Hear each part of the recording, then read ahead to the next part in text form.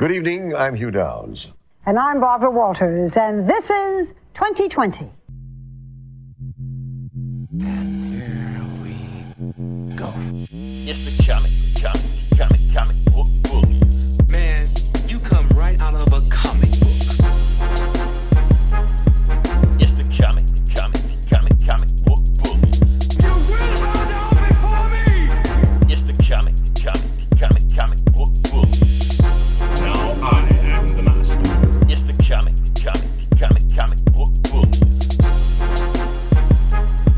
It's the comic book. Welcome back to the Comic Book Bullies. With Nerd is a New Bully. I'm your host Leroy, aka Dandelion, with my co-host. Okay. This is Eli the Red Orchid. I don't know if that's an assassin or a gay porn star. I don't know what the fuck that is. Whatever it is, we're just going to move on with the show. So, yeah, we are back with the first episode of 2020. So, brand new month, brand new week, brand new year, brand new decade. Yeah, we are doing it. And at first, 2020 seemed like it was just going to be the same old. Then, all of a sudden, Eli, weird shit started happening. You turn on the news, and Australia, the entire continent, is on fire. Yeah, no shit. Like, that's what the fuck? Fucked up. I saw news over the day. They showed New Zealand. People from New Zealand were holding the camera phone, and their skies were red. Like, that biblical shit. That's what New Zealand looked like. Like Crisis on Infinite Earths. It looked exactly like that. Now, we're talking about New Zealand, not Australia. Yeah. That's what New Zealand looked like because they're so close to Australia. Mm-hmm. So, okay, so the anti-verse is about to destroy Earth. I mean, we already said we survived every other near apocalypse. 1999, 2012, 2016, but we'll go past it. We might not survive 2020 the way we're going now. So if anybody that has been under a rock, and we're not going to deep dive into this shit at all because it's so much shit still developing right now. We don't know what the fuck's going on. And by tomorrow coming, it'll be something else new coming on. But everybody knows about the other shit that's going on. Yeah. I'll just go ahead and say it. Yeah. Apparently, we bombed somebody, and when I don't know who is this we, because I was at home playing Xbox, so I don't know what the fuck. I didn't do shit, but they keep saying we did it. I wasn't there, so I don't know. So somebody got bombed in Iran. Iran, say it right. If some shit pops off, we don't need to keep saying Iran. Please understand who we're having trouble with right now. I hate you, fucking Iran. Nope. That's why they hate us right now. Because we can't even say their fucking names. So, all I know is that Eli, I don't know who the fuck this guy is, but I saw his funeral today on Sunday morning. Did you see it? I saw, yeah. So it was like thousands of people out in the streets for his funeral. I'm like, oh, this guy's a big deal. So, okay. Yeah, they're pissed. They're pissed. In their parliament today, they were shouting in unison, "Death to America." Mm-hmm. The government, not people, the government was saying that. So, and I hate to do this, but yeah, we got to keep going on this because he's actually on Twitter instigating this shit even more, saying how he just spent $2 trillion on weapons, and if you do anything to retaliate, he's going to show you what these weapons. So he's basically on Twitter like he's Tupac. Yeah. Like, what the fuck? And we know, I said we weren't going to do this, but we know why he's doing this. Oh, yeah, we know. We know why he's doing this, but we're not going to go into detail about that. Like I said, this is just insanity going on right now, so we're not going to talk too much about it because you didn't come here to listen, like the listeners, the viewers, the fans, whatever. You didn't come here to listen for that bullshit. You came for escapism. That's what we're here for. Yeah. So we're going to talk about some completely other shit, and we're going to go from there. So, let me say it. Oh, I feel like something else had happened, Eli. What else? Oh, yeah. Let's talk about some good shit, man. Before we move on to the actual podcast, because some actually good stuff that happened with you. Really? Yes, you. Specifically you. Really? Yes. I got rear-ended the other day and my hip hurts. I mean, besides that, we're trying to lighten the mood, Eli. You're bringing this shit down. My light bills. Well, my lights are out right now. You know? Man, it hurts to sit. That's how fucked up I'm recording the podcast in my car, but I'm sorry to hear all that, Eli. You know I feel your pain. So hopefully you can, because this is supposed to be like the New Year's resolution. You're supposed to be in the gym right now. Figuring out shit. No, I can't move. Okay, well, hopefully you didn't make a New Year's resolution like everybody else did. Everybody's like, I'm gonna get swole for the gym, and then 2 weeks later nobody gives a shit anymore. I'm too old for that shit. You're not even gonna at least try, at least pretend. Yeah, I barely celebrate my do birthday. I don't give a shit about the New Year. Like shit just happened and it's it. But the good news I was telling you about the playoff game today. Oh yeah, that was nice. You forgot. That was a surprise. Here's the thing about it. Okay, because it was the Vikings versus the Saints. Now, I'm from Mississippi, and damn near everybody in Mississippi is a Saints fan. So when the Saints lost today, like my timeline was sad. They were like super sad. It's like Popeyes ran out of chicken sandwiches again. Like that's sad, And then here you come, shit grinning from ear to ear, with Viking shit all over you. Just like I'm like, oh wow. Like I just wish you could have seen my timeline. It felt like you were laughing at everybody. Yeah, that was my surprise. Like, holy shit, we won. I was like, you know what? Hey, it's gonna be the last Vikings game of the year. I'm gonna have fun. And then, whoa, holy shit, we won. I didn't expect to win. You never know. Nobody expected us to win, but we did, and we almost didn't win. Because that's classic Vikings for you. They fuck up right at the end. Saints fans always saying the refs cheated, something like that. It wasn't no bullshit like that. But that fucking offensive pass interference. Fuck that shit. How the fuck you gonna interfere your own pass? That's bullshit. It's a bullshit call. Oh, he pushed me away. He said, but you're trying to fucking, you're all over him. Fucking. And then on top of it, the play before that, they fucked themselves over. Yeah. They got an offensive penalty on themselves, like when they had the ball. Yeah, fuck that shit. Yeah. So, like I said, I don't have a dog in the race either way. So, whoever would have won, I would have been satisfied. All I know is that if the Saints would have won, there would have been a shit ton of Super Bowl parties somewhere in my area, and I just could have went there and eat. But when the Saints don't win, nobody gives a shit about throwing Super Bowl parties, so I'm just going to go hungry. So I'm like, fuck. Oh, yeah. You ain't eating now. I'm not eating now. For you. Now, there was a cool time. Okay, the Saints went to the Super Bowl, I can't remember, 2009 or some shit like that. I don't know when. If I fucked it up, whatever. Yeah, but when Favre blew it and it was against the Vikings. It's always against the Vikings. See, now I'm opening old wounds, okay? Yeah, I remember that game. Now, here's the thing. Here's what happened in Mississippi. And I'm going to actually call out the company that did it, the store that did it. Name of the company was Cowboy Maloney. It's basically like a mom and pop TV shop around here back when, that was a thing back in 2009. And basically what they did, like the owner of Cowboy Maloney said, if anybody that bought a TV from the beginning of the playoffs to the Super Bowl, if the New Orleans Saints win the Super Bowl, I'm going to give you all a refund. Like, wait, what? Yeah, I'll give you all a refund if they win the Super Bowl. So the news got so big, the NFL actually invited the owner of Cowboy Maloney out to the Super Bowl. And I'm pretty sure he was like sweating the whole time, like, please lose, please lose.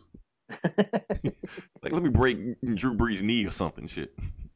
So, but of course, history shows that they lost. But anyway, like I just thought that was a funny story. Every time I see the Saints win, I want Cowboy Maloney to go do it again because that's great publicity for him. He got nationwide, publicity for that. So I don't even know. I'm sure the Saints fans were still a little peeved over the Minneapolis Miracle from a couple years ago, where Well, I think they were really pissed from last year when they completely got fucked over. I think that was a pass interference call also. Oh, was it? I think so. It wasn't against the Vikings, though. It wasn't against the Vikings. I can't remember who it was. Like I said, I'm not a Saints fan. I just remember that anyway. Yeah. Anyway, we're talking way too much about football. We are not talking balls. No, we're not. We're not. Yeah. But it was a nice surprise. It was a nice surprise for me. Oh, shit. I get to watch another game next week. Like I said. And then that'll be it. Right. I don't care either way. So I guess we could just actually move into the podcast. This is actually a special episode where we're doing, like I said, last week we did, or last decade. We did an end of the year special, best of the year special. So this decade, we're gonna do a best of the 2010s decade, because like I said, a whole decade has passed. We just can't, just let that breeze by and just forget about it because most people are. We're going to reflect. We're going to review. We're going to recap and see what we thought about the 2010 decade and what our favorite takeaways from it. Before we get into that, we're gonna actually talk about the box office numbers. Okay, so Eli, give it to me. What is the number one movie of the week? Is it Star Wars again? It is Star Wars again. So over under $1 billion, Eli. I hear it's nearing $1 billion. I hear it's making money. It is. Yeah. So it's 900 million or some shit like that. Holy so it's not shit, quite really? a billion. Not quite $1 billion. It's close. It's close. In like 2-3 weeks now.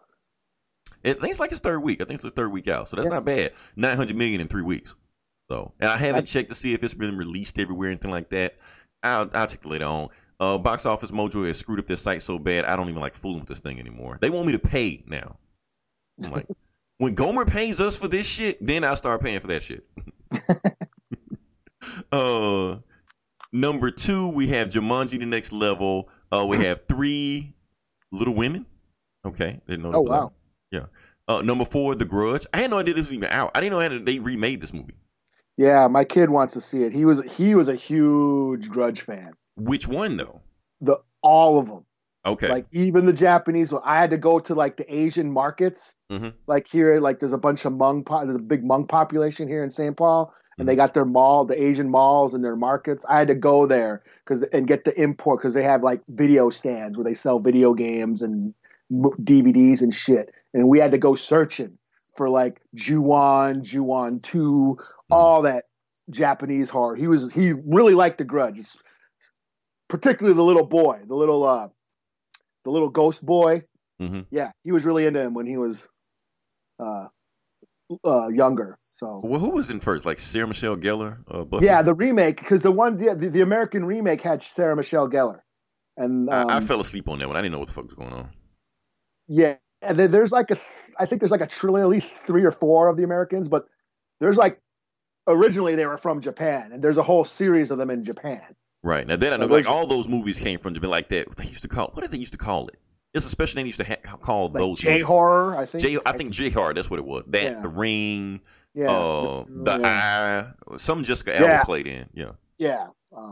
All that shit. And they were big for a while, and then he just kind of went away. Yeah. That's what happened. Yep. Okay. Number 5, we have Frozen 2. Still hanging in there. Number 6, Spies in Disguise. Like I said, saw that. Yeah, it's okay. Number 7, Knives Out. Knives Out still hanging in there. Good. It was nominated for a bunch of shit at the Golden Globes. I bet it was. Yeah.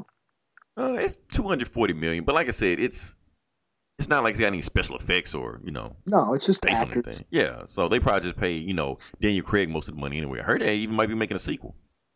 Oh, really? Oh. Yeah, I heard Daniel Craig wants to make a sequel after this James Bond shit is over. What do we got? Spies in Disguise, Knives Out. Number 8, Uncut Gems. You said it was a good movie. I'm hearing I think it might be like that studio's highest grossing movie. Period. Oh yeah, the indie and the A24. Yeah, that one. Yeah. Number 9, Bombshell. I think I want to see that. I think I really want to see that. Yeah, it looks cool. Looks interesting. Yeah.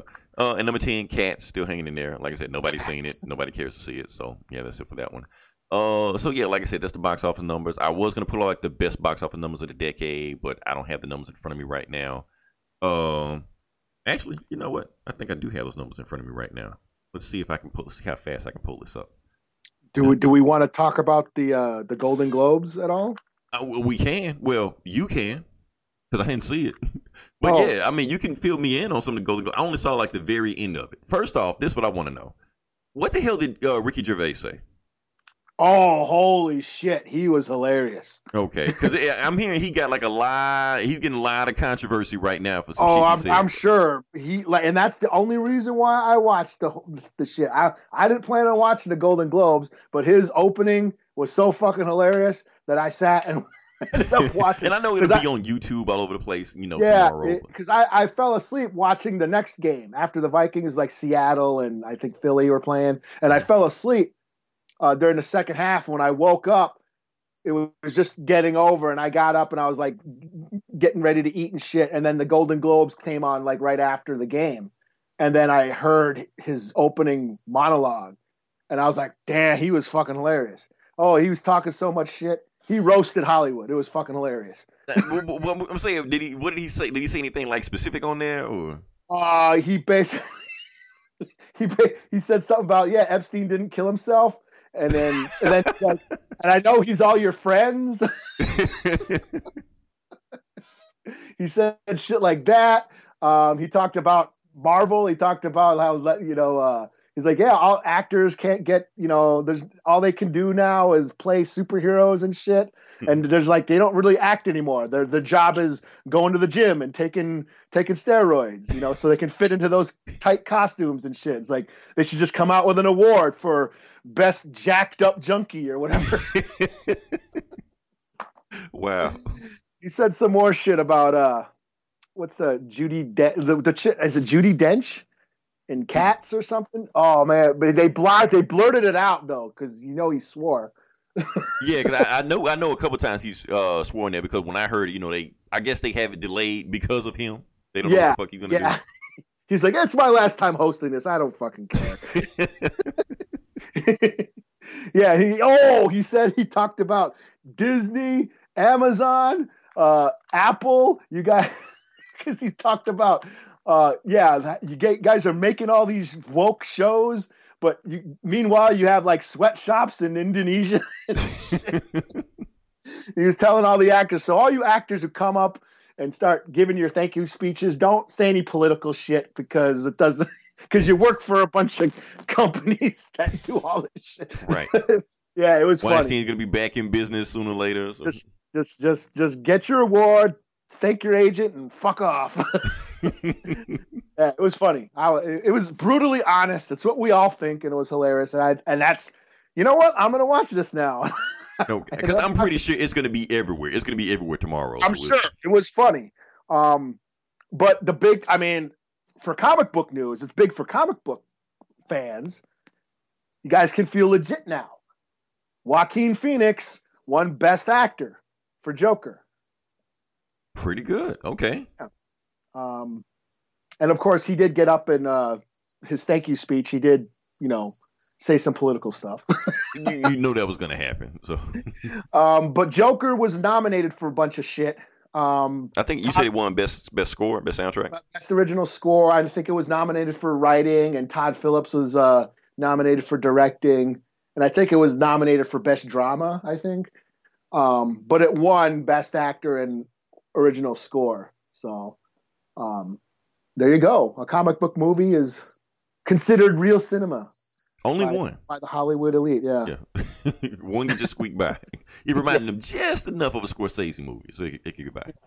Oh, Scorsese was in the audience with De Niro. And that's what he said. He goes, yeah, Baby Yoda's in the audience. Oh, no, that's Joe Pesci. Oh yeah, I'm gonna look at that YouTube, because I already know it's on YouTube now, so I'm gonna check that out as soon as I get up. Well, actually, no, I can just watch the show again. I can just watch it from the beginning. I forgot I got a Fire Stick. Yeah. So that's being said, we talked about the Golden Globes. Now we can actually talk about, like I said, we can get into the best of the decade. Let me pull up my notes. Oh yeah. 'Cause like I said, the 2010s passed, and a lot of time, like I said, 10 years has passed, and a lot of times people have forgotten what happened in the last 10 years. Most people can't even remember what happened in the last 5 minutes. Well, yesterday. So it's hard to go back to see what happened. Oh, what was I, where was I 10 years ago? Me personally, I know I lost my job. Matter of fact, think about this, Eli. We started a podcast. Honestly, that's the one thing that we started in 2010. I mean, in the 2010s decade, like that. Because remember, we talked about Star Wars, stuff like that. Now, we got all this hoopla and outrage over The Last Jedi. Remember, I didn't even review The Last Jedi because I was so broke at the time, I couldn't even review it. I didn't even go see the movie. Like, if you go back and listen to that episode, I don't even remember if it was on Comic Bullies or was it on the other one that we did. Whatever it was, I didn't see it, so I couldn't review it. So I'm just sitting there looking at the reviews and watching people bitching about it. I'm like, what the fuck are people bitching about? It's a Star Wars movie. It can't be that bad. So that's what I was thinking. That being said, now we can actually talk about the I almost hit the erase button by accident. So what do we want to start with first? You want to start with movies first? Sure. Okay, we're just going to do top 5. We're not going to do 20 or 11 or some shit like that. We're just going to go back and forth. Shit, I'm going to let you go first. All right. I just listed top 5 movies of the decade. Should I just go through all my whole list? Well, we'll go back and forth. Yeah. I mean, okay. Yeah. Okay. So number 5, I got Rogue One, Star Wars. Okay. Now, I know you didn't like it. I but didn't. this is for me. This is the last hour is a literal war in the stars. It's X-wings and TIE fighters and all the cool shit that I loved about the old movies. And it wasn't about. It wasn't in that Star Wars, or I mean the Skywalker saga thing. It was kind of outside of that. It's just, but it was it basically made me think about Star Wars and like war, how war and soldiers and the sacrifice that they put, the valor, the sacrifices that soldiers go through, and they put it into a Star Wars movie. So they made me think about the real world through a Star Wars movie. And that's what I really liked about it. And plus it had, Vader kicking mad ass at the end. The only part I like, but that's So that's my number 5. Because hey, Star Wars returned this past decade, so I got to represent it somehow. And at the end of the day, 2019, I feel like was the year of Star Wars. I mean, I feel like if you're a Star Wars fan, you should be happy. You had that awesome game, Fallen Order. You had The Mandalorian. You had Rise of Skywalker. There was some other shit that came out too. I'm trying to think. Can't remember. But anyway, hell, that's enough. You should be happy with that. Yeah, but just because Star Wars, the return of Star Wars, and that's my favorite movie out of this new batch of Star Wars movies. So. Really, that's still your favorite? I don't know. Yeah. I love that. I love that shit. Okay. It's got no lightsabers in it either. Okay, that is true. It's just got Donnie Yen doing the. Oh, I'm glad you talked about the Rogue One. Like I said, I don't like the movie, but I did watch it. Matter of fact, I marathon Star Wars the whole thing a couple days ago, and it was one thing that Donnie Yen said that actually jumped out at me. Okay, Oh, yeah. So remember George Lucas had this crazy ass idea of what he wanted for the new trilogy. He was like the wheels that the people to make the Force and shit like that. Guardians of the Wills, yeah. Yeah. Donnie Yen says that. I'm like, wait, what? Yeah. Okay, now because that was never mentioned any EU or anything like that before. Like there's some shit out of George Lucas' crazy ass mind, right? I think it was like in his first script.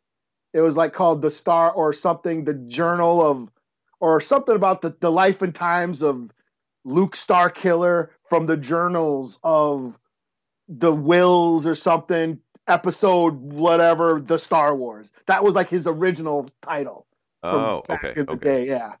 And but that splinter of the very first Star Wars novel, like the sequel, you want to count as a sequel, was called Splinter in the Mind's Eye, which was released right after the original Star Wars movie, and that was about trying to find a kyber crystal.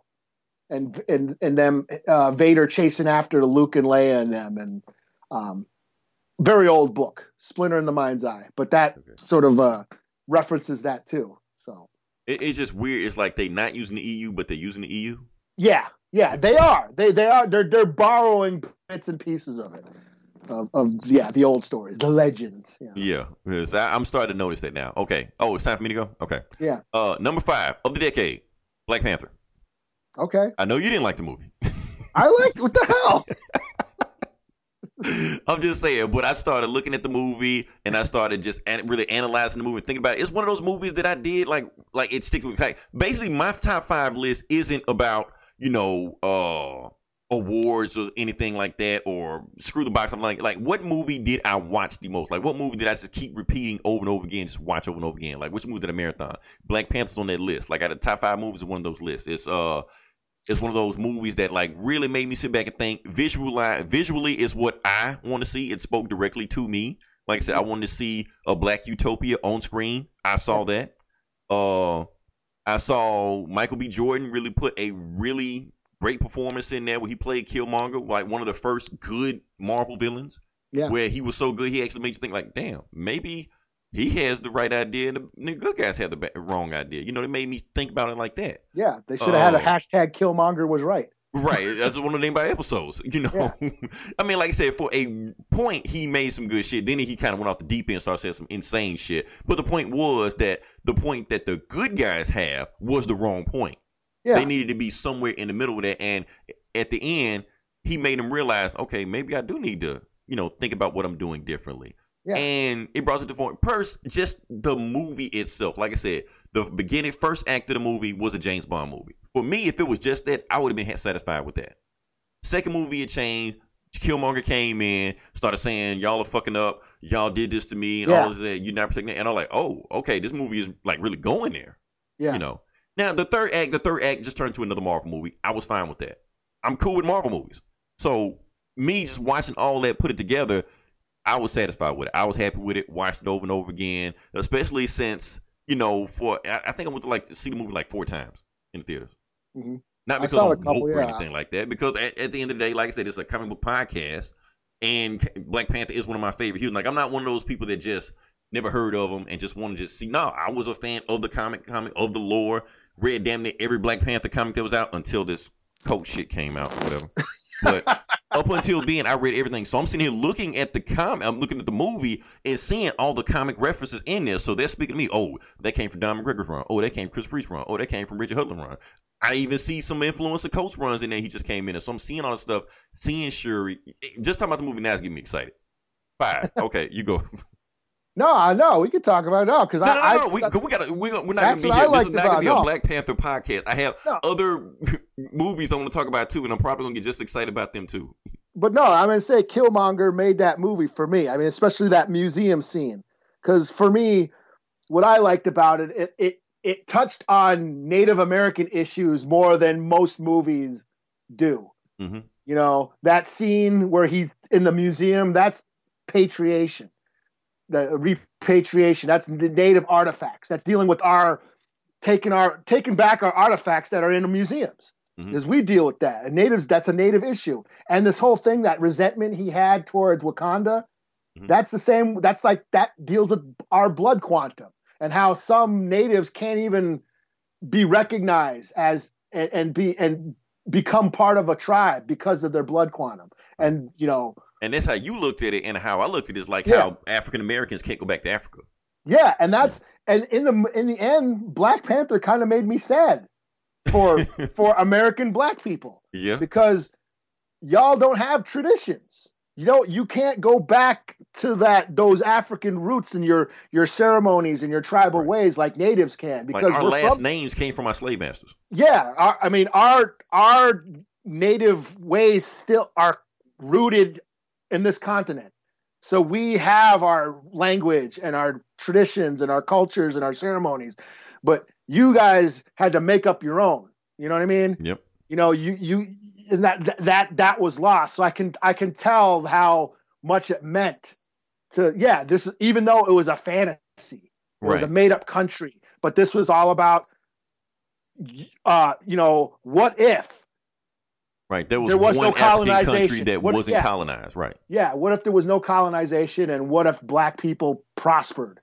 And it was powerful. So yeah, I like that I know movie. a lot of that symbolism kind of flew over people's head, but I thought, and another thing, like you said, like Killmonger, a lot of people saying Killmonger took over the movie, and like the actor that played T'Challa kind of played to the background. That was purposeful. That was done on purpose, because the thing of the movie's called Black Panther. It's not called T'Challa. So the movie, in my opinion, was about the mantle and what people that are in the control of the mantle do with that power.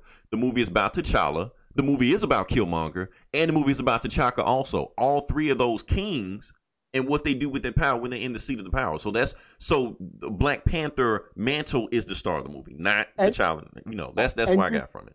And you needed Killmonger to check that fantasy. Like, okay, what if there was a country, this isolationist country, rich, prospering African country that ignored the plight of Black people around the world? How fucked up would that be?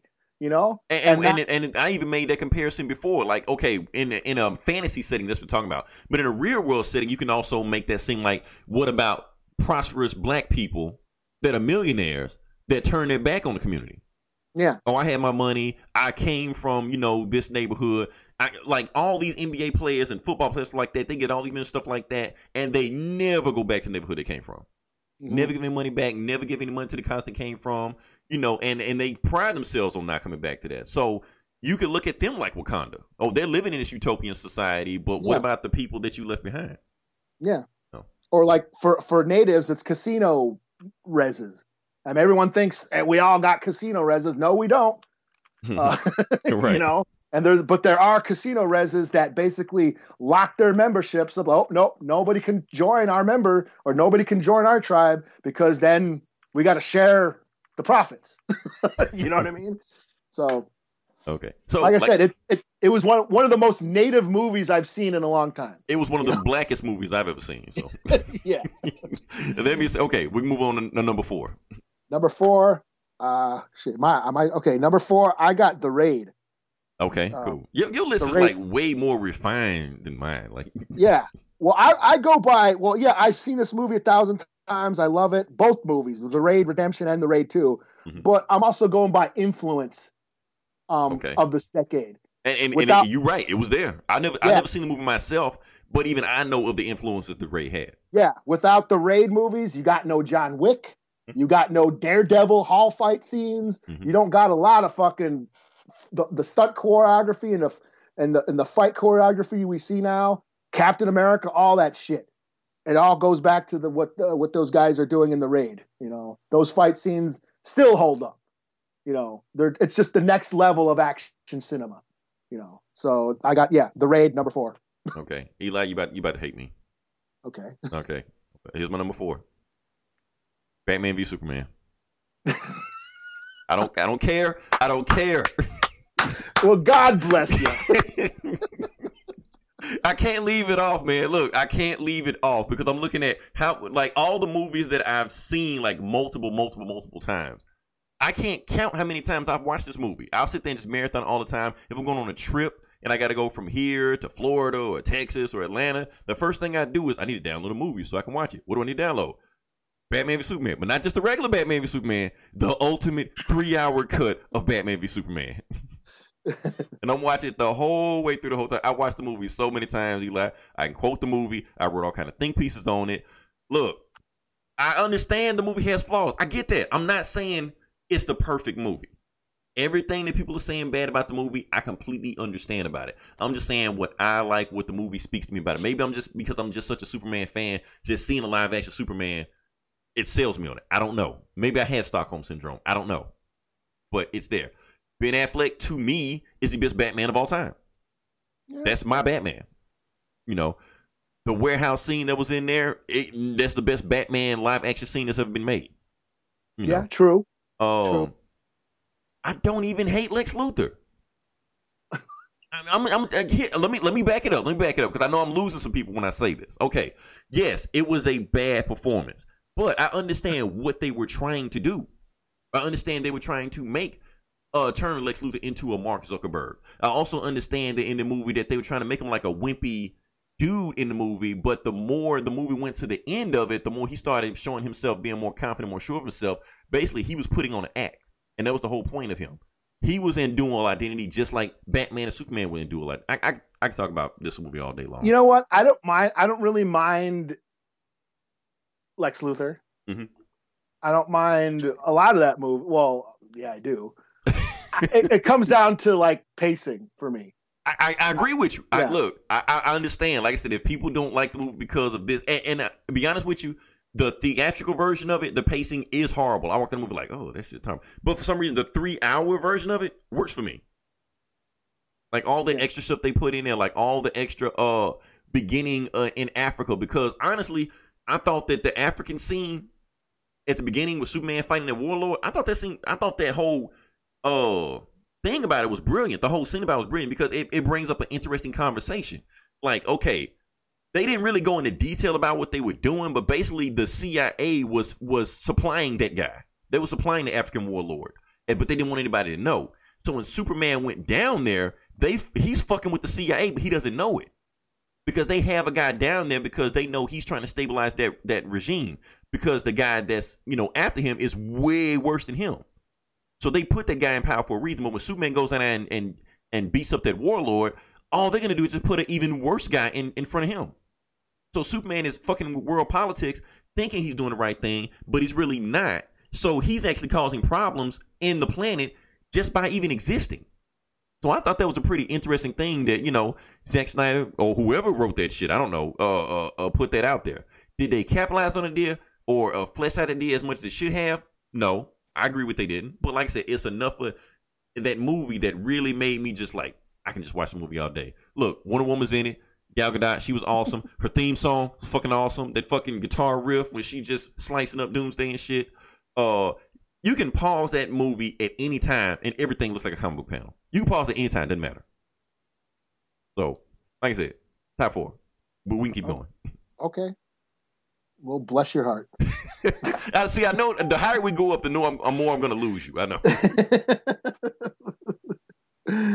Yeah. All right. What are we on? Number 3? Number 3 now. Number 3, I have The Revenant. Yeah. The bear movie? The bear movie. Bear fucker. Yeah. Okay, yeah.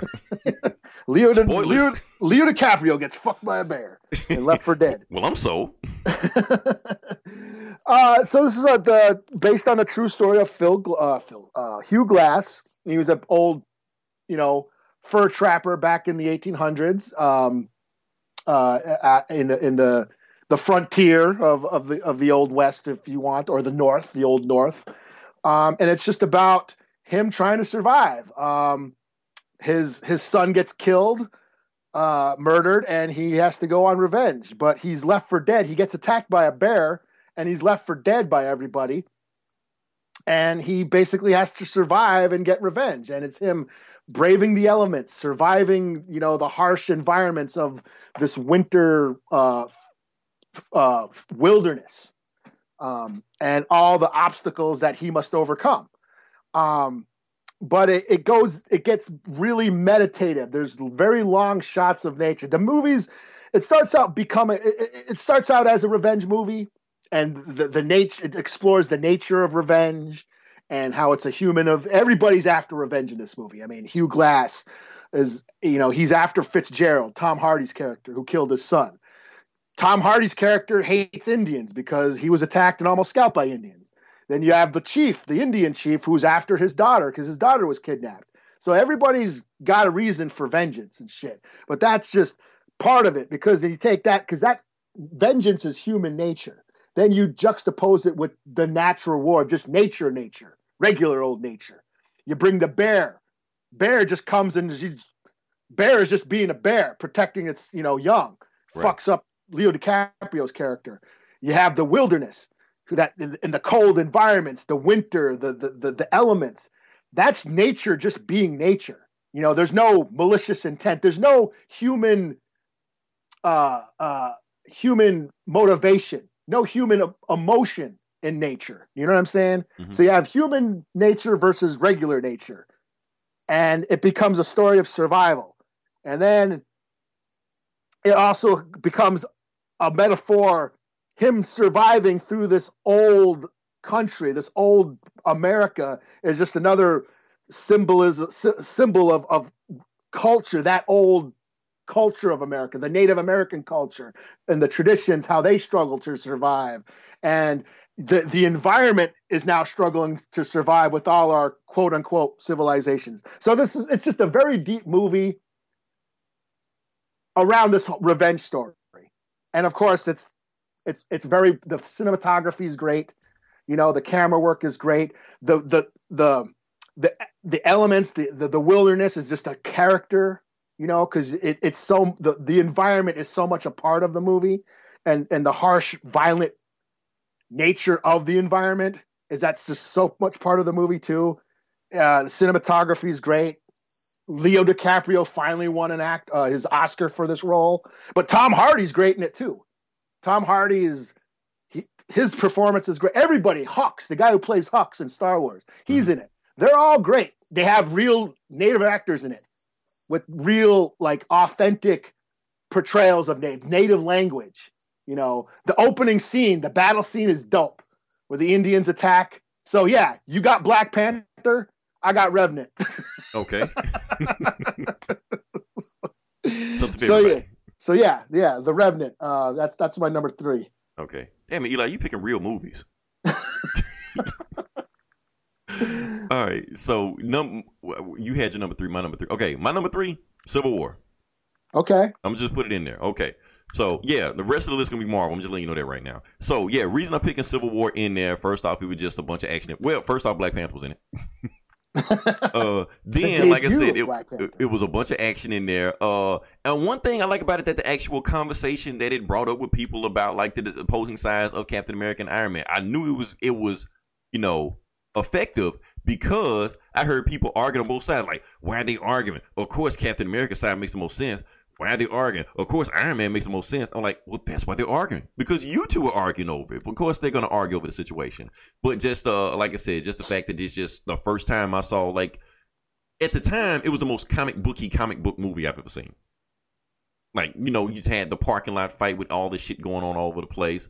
I actually looking back at it, I actually liked what Zemo was doing. And if you think about it, Zemo actually wasn't even really a villain. Because he was just responding to the shit they were doing, just, blowing up Sokovia and shit like that. And he realizing that, okay, if you guys, like, just like the government's trying to put checks on you guys, I'm trying to put a check on you also, but I'm just doing my own way. So, yeah, I'm still putting up there. And maybe because Spider-Man, first time in the MCU, I don't know, it just tickles my brain, the way all that shit was just in there. I don't know. It speaks to me. So, yeah, number 3. Well, Civil War had everybody debating. Yeah. I remember when it came out, we all debated who's right. Cap right? Or is fucking... And that's when we had Eric on the show. He was debating. Yeah. We were all... It basically raised all this political issues that we all did. Not everybody agreed on. And that was the point of the movie. Right. Everybody has a relevant point. And how do we compromise? And it was... What was sad is because Cap and Tony couldn't compromise, and that's why they fought. Right, and then not only that, it also ties into other stuff that was going on in those movies also, because Cap and Tony, if you look at those other movies before they were in there, they had some like secret animosity against each other. Yeah. Because Cap was looking at Tony like, oh, you just another spoiled, rich, pretty boy, just like your dad was. I don't really have too much respect for you. And Tony is looking at the guy that his dad has always compared him to since birth. The guy that he can never measure up to. So they've always had some animosity before him. This movie, when they actually fought, just brought that shit out. Yeah. And so it just came to a head. So yeah, that's my number 3. Like I said, I watched the movie repeatedly so many times. Yeah. No, it's dope. Oh, okay. even the opening scene with they false crossbone, man. That could be a ending movie in one of those lesser movies like Ant-Man and shit. That could be the ending scene. Yeah. So yeah. Okay. The Cap movies are like my favorite movies. They're the best movies because they go all out. Okay, number 2. Okay. My number 2 is I got Avengers, the first one. Really? Okay. Yeah, and this is if I named every comic book movie I loved, I'd have your list. It'd be nothing but comic book movies. Right, because you have to be the real movie enthusiast. We can't both be, like geeks over this shit. Avengers basically covers Marvel. And the reason why I chose the first Avengers is because if the first Avengers wasn't as good as it was, they'd be none of the other movies would have been made. Right. They'd be the DCU. Yeah. The success of the very first Avengers movie paved the way for Civil War, for fucking Winter Soldier, for Black Panther and Guardians of the Galaxy, all my favorite, Homecoming and all that shit. So, yeah, and I saw Avengers like, I don't know, 4 or 5 times that summer. That was like my movie this summer where I just kept going back like, yeah, fuck yeah. It was like a new Star Wars movie to me. Yeah, hell yeah. It made me feel like a kid again. I mean, I was already I was already into the Marvel movies. I did see all the other MCU movies, but I thought, they're all right. They're all right at best. You know what I'm saying? I'll say this. The Avengers, in my opinion, is the most impactful and influential movie of the 2010s. Yeah. It's like, you want to say, when did The Matrix come out? 2000? 99. Okay, so you can't really count that. But I'd go on a limb and say, even though it came out in 99, The Matrix was the most influential movie of the last decade. Of the 2000 decade. Yeah. Now, The Avengers was by far the most influential movie of this decade, because this is the movie that just made, superhero movies are the thing. Because superhero movies always been around. Like Spider-Man movie might come out every now and then, X-Men movie might come out every now and then, but they didn't just dominate. Yeah. And we had those shitty Fantastic Four movies. Yeah, and shitty that no one gave a fuck about. Green Lantern, some shit come out, Ghost Rider, But when Avengers hit, it's just like, okay, this is the theme now. Like, we need to start chasing the Avengers. So and it wasn't just superhero movies. regular ass movies started. We need to be like the Avengers. Fast and the Furious was a movie about car thieves that tried to steal VCRs. That's what the first movie did. Now, in the post Avengers world, they're fighting nuclear arm dealers. Over drones and shit like that. They're the Avengers. He's fighting a Cyborg, and he's fighting Winter Soldier. He's fighting Cyborg. They're being, drafted by, undercover secret agents nobody ever heard of because they're the best of the best of the best, and they're basically superheroes in cars. They can't be killed. Vin Diesel can't be killed in these movies. Yeah, they work for Shield. Basically, yeah. So they went from car thieves to basically Avengers. Yeah, and it's so many other franchises just like too. Everything has to be a cinematic universe now. What was that Mummy movie or some shit? Yeah, that tanked. Yeah, right. Because we gotta be, so the Avengers started shit like this is what every movie has been chasing now, good or bad. You can argue over both whether it had a good influence or a bad influence, but it's still either way the most influential movie of this decade. Yeah, it was like what you said, lightning in a bottle. Yep. If Avengers bombed, that would have been it. That would have been it for. I mean, they might have still made Marvel movies, but would we give a fuck? Would Endgame made $1 billion? You know what I mean? Right. Because honestly, when the movie came, it was a movie that nobody thought would work. They're like, there's no way this movie can work, and it worked. And it did, and audience loved it, and that paved the way. That legitimized the MCU and legitimized comic book movies. That's the reason why I can go to Target and buy a fucking Avengers shirt. Right, because it's funny, like when the trailers of this movie came out, nobody knew who the fuck these people were. Other than Hulk. And even in the theater, people were like, why the fuck is that the Incredible Hulk? Why is he here? Yeah. Yeah. They didn't know who Captain America was. They damn sure didn't know who Hawkeye was. Yeah, no one really knew these characters. Right. Even though they had movies, nobody saw those movies, so no one cared. Yeah, they weren't, because we're comic book fans, we saw them, but the general public didn't. Yeah, Avengers made comic books popular to non-comic book fans, and that's what mattered.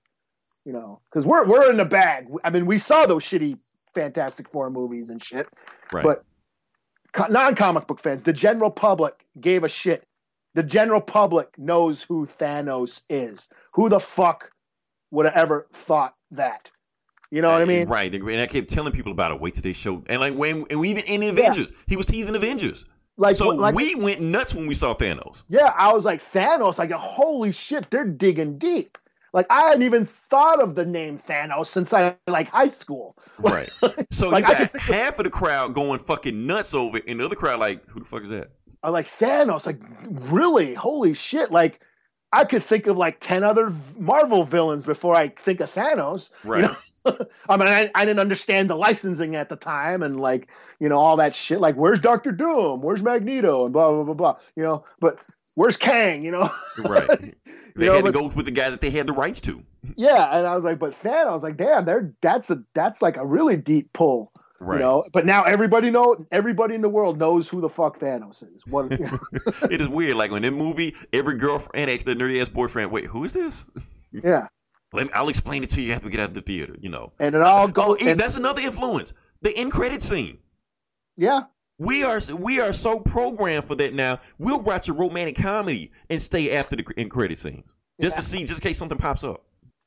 Yeah. They're not gonna have a sequel to Book Smart or some shit. Yeah, but it all goes back to the Avengers. The Avengers are the catalyst for the success of comic book movies, and that's why it made my list. Okay. Didn't make my list, but I see what you're saying. Okay. Am I next? Yeah. That was your number two? Okay, so... That was number two. Okay, that was your number two, so my number two. My number two is Endgame. Okay. Okay. Now, it's funny because you said Avengers, and I put Endgame in there because... And it's funny if you watch Avengers, and you watch the progression from where they were in Avengers to Endgame, where you got 50 fucking heroes just all over the place, when this movie was just 6. And 6 in 2012 blew our minds. Now we're in 2019 and we got 60 or 100, whatever the fuck is on there. And that's where we're going from that one. And like I said, it's another 3-hour movie that I can watch at any time. It has some of the most awesome cinematic moments that I've ever seen, me personally. Cap catching Thor's hammer, throwing lightning at Thanos. The on your left scene with everybody coming out. All that shit. That just Just great. Even the fact that it's the beginning movie, like a lot of people don't like the beginning of the movie, but I thought it was awesome. Just the fact that just go in there, just kill Thanos, just begin up. You're like, where the fuck you going with this? Okay. Then you see, Cap in therapy. You're like, wait, what?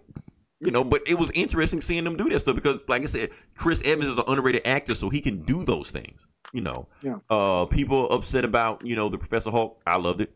I thought it was awesome. I knew that was the only way they can go with it to do Professor Hulk, so I was happy with that. They made Hawkeye cool. What the fuck? People forget about that. Yeah. So yeah, I mean, I don't think I have to explain this movie too much because it was just an awesome movie. Like the whole theater cried when Tony Stark died. That should be enough for that. So yeah. And that's what Marvel has done. I keep saying that. Marvel made us give a shit about these people. Right. They made us give a shit about character. They emphasized on characters and making them human. And that's why we related to them. And that's why, we identified and, why it resonated with audiences because we cared about these characters. So yeah, so that's why it's my number 2. So you can go ahead and give me your number 1 movie of the decade. Number 1, yeah, I was wondering where to put this. And then I was like, fuck it. I'm going to put it as number 1 because it's that badass. Mad Max, Fury Road. Nice. Okay. I was wondering where it was going to be on your list. Yeah, I was like, just because I think it represents that sort of retro trend that's been going on this past. I think retro, going back to the past, digging into our dirty past has been like a thing this past decade. I think that part of it is because of the MCU, comic book movies, Stranger Things, going back to the 80s and just this whole retro thing. And this is another remake. This is a reboot. Taking an 80s franchise and rebooting it and making it, but not only did they reboot it, they made it relevant for today. It totally touches upon things that we deal with today, the environment, the nature of, again, man and war and where we're headed as a species on this planet. And it's just on top of all that shit, it's just an awesome fucking movie. It's got some of the coolest action I've seen. Visuals too. Visuals were insane. Visually, it's just so, it looks awesome. The action's awesome. The stunts are awesome. When you find out how little CGI was put into this fucking movie, it's crazy that no one fucking died. Right. Or maybe they didn't say anything. And George Miller, who's in his 70s, the fact that he did this in his 70s is crazy. That this is old school filmmaking at its finest. Like, they don't do this really anymore. Disney doesn't do this. It's all green screen. You're all on a sound They'll stage. green screen Star anything. Wars. They'll green screen a gun in Nick Fury's hand. Yeah, I mean, Star Wars is getting to be that way now. They rarely go on location anymore. This is all on location. That's the thing about the Rev. Why I put the Revenant on there. That's all in location.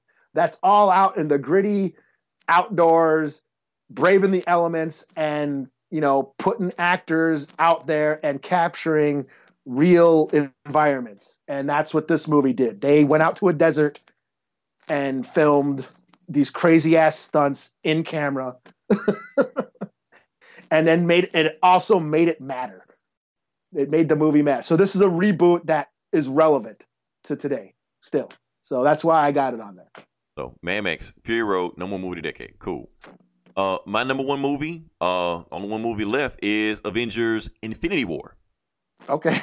That's one. Had to set you up again. Yeah, Infinity War is the best movie of the decade, better than Endgame, because if you just watch that movie just by itself, that ending shocked everybody because it's the Avengers. They're the good guys. They always win. Yeah. I didn't see it opening weekend, so it kind of got spoiled for me. But yeah, it got spoiled. But everybody else was just shocked. Like, it was one of those Empire Strike Back type of ending, where you think Luke's gonna beat Vader. Nah, he gets the shit beat out of him. Same thing with this one where the bad guy wins. And those type of movies are just wait, that's not supposed to happen. They're the Avengers. They're supposed to be the Earth's mightiest heroes. They're supposed to be the strongest superheroes we ever seen in a movie theater. And you tell me one guy can beat them? But it was interesting how they do it, because the way the movie paced itself, it's like it was a race. Like maybe the Avengers could win, or maybe Thanos could win, or maybe the Avengers did one thing differently they could have won, or if Thanos made one simple mistake, he would have lost. So it's like a race to see through the end. At the end, Thanos won, and the reason he won because basically he kept saying, because that's the thing about the Avengers Infinity War is that Thanos is the protagonist of the movie. Okay. So yeah, that if you really think about it that way, and he's basically saying that the reason he's going to beat them is because his will is stronger than them, because he's willing to go to certain lengths that the Avengers won't go to. The Avengers, like when they get to that point, they're just like, nah, we can't do that because we're the Avengers, we're the good guys, we can't go that far. Thanos like, no, I'm gonna take it as far as I need to go, and because he willing to take it that extra step, he can win. Like if one little bitty thing went wrong, if Thor would have came a second earlier, if he aimed for the head, if Star-Lord didn't flip out, people still pissed off at him for that. That pussy whip motherfucker. Right. Just the interaction that everybody was with each other. It gave me the Rocket and Thor group combo that I never knew I wanted. Just watching Guardians with Thor hanging with each other, or Tony and Doctor Strange bickering with each other, just like that shit. Yeah, man, I just watched the movie just over and over again. Plus, it wasn't 3 hours long. It was a little bit simpler. Get in, get out, and just that shocking ending where everybody's just like, wait, what? Just watching everybody's face in the theater, like, the movie can't end like, and then the credits roll. Like, it just can't end like this. Yeah, that's it. Go home. Yeah, so, yeah, that's what I got. So, that's our top 10 movies of the top 5 movies of the decade. That's it. So, I'm trying to think what we're gonna kind of speed this a little bit more, but I guess next we're going to do TV shows. Sure. Okay, I'll let you go first because I know your list's gonna be more respectable than mine. Okay, are we just doing back and forth like before? Yeah, just back and forth. Yeah. Okay, my number 5 TV show of the decade, I got Walking Dead. I knew number 5. I didn't expect it to be that low. Nah, it's Walking Dead. I haven't stayed with it. I haven't watched it after The Watchmen came on. I fell behind. But what can I say? I mean, I'm a horror fan. I love the comic. This was a big deal for me, and I was really into those first few seasons, like religiously into it, and not being able to talk about shit because I had read the comics. That was like that was a struggle. The struggle not to let spoilers away, because all of a sudden the whole world, like non-comic book fans, were all over this shit.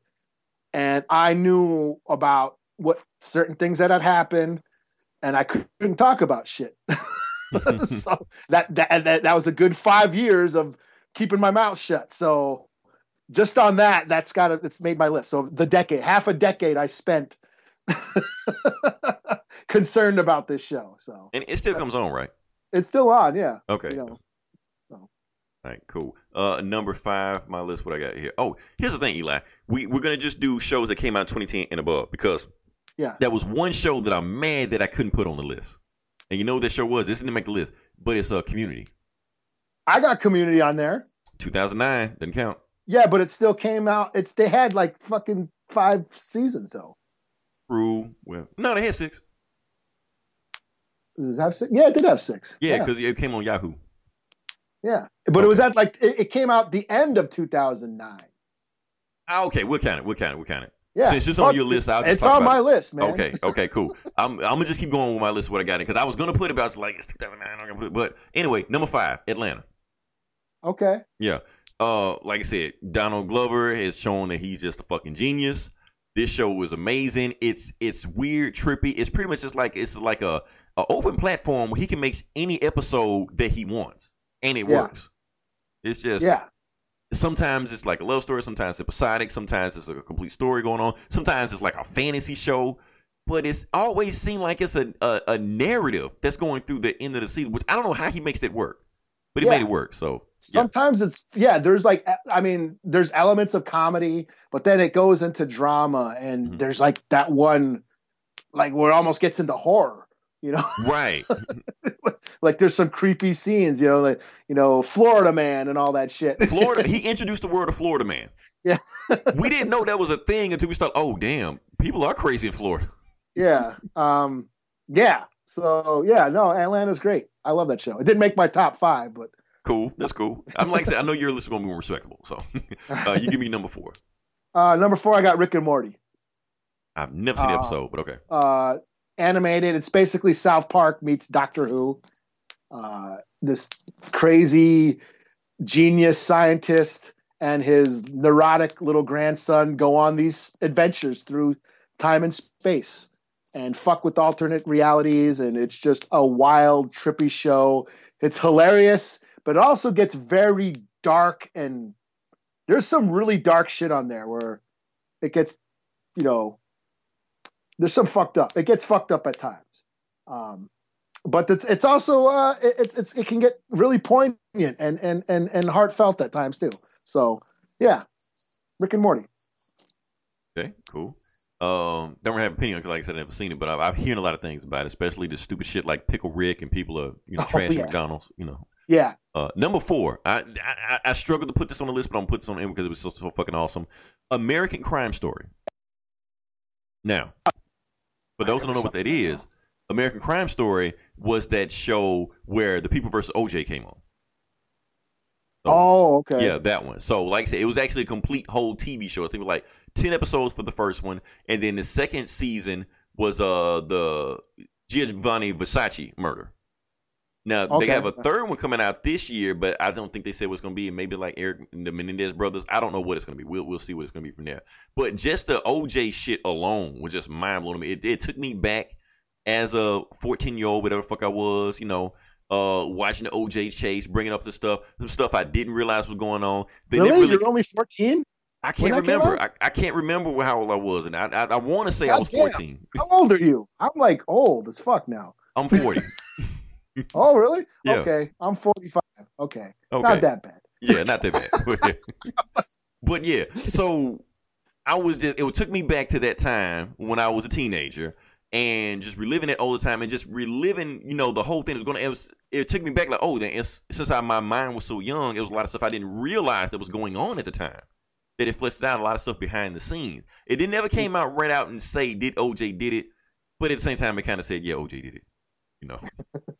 Basically, Robert Kardashian was a piece of shit, even though rest in peace. Basically, that's what broke up the Kardashian marriage. It's so much crazy stuff that happened there when you connect the dots like, oh, man. Okay. Hell, one of the Kardashians might be OJ's kids. All kind of crazy shit. Really? Yeah. The one that don't look like the rest of them. That you can tell. You look at me like, yeah, it's you. Yeah, but that's why it's on my list. So, yeah. All right. So my number 3, I have Game of Thrones. Okay. The last few episodes of the final season might have dropped the ball. Yeah, I thought it was gonna be higher on your list.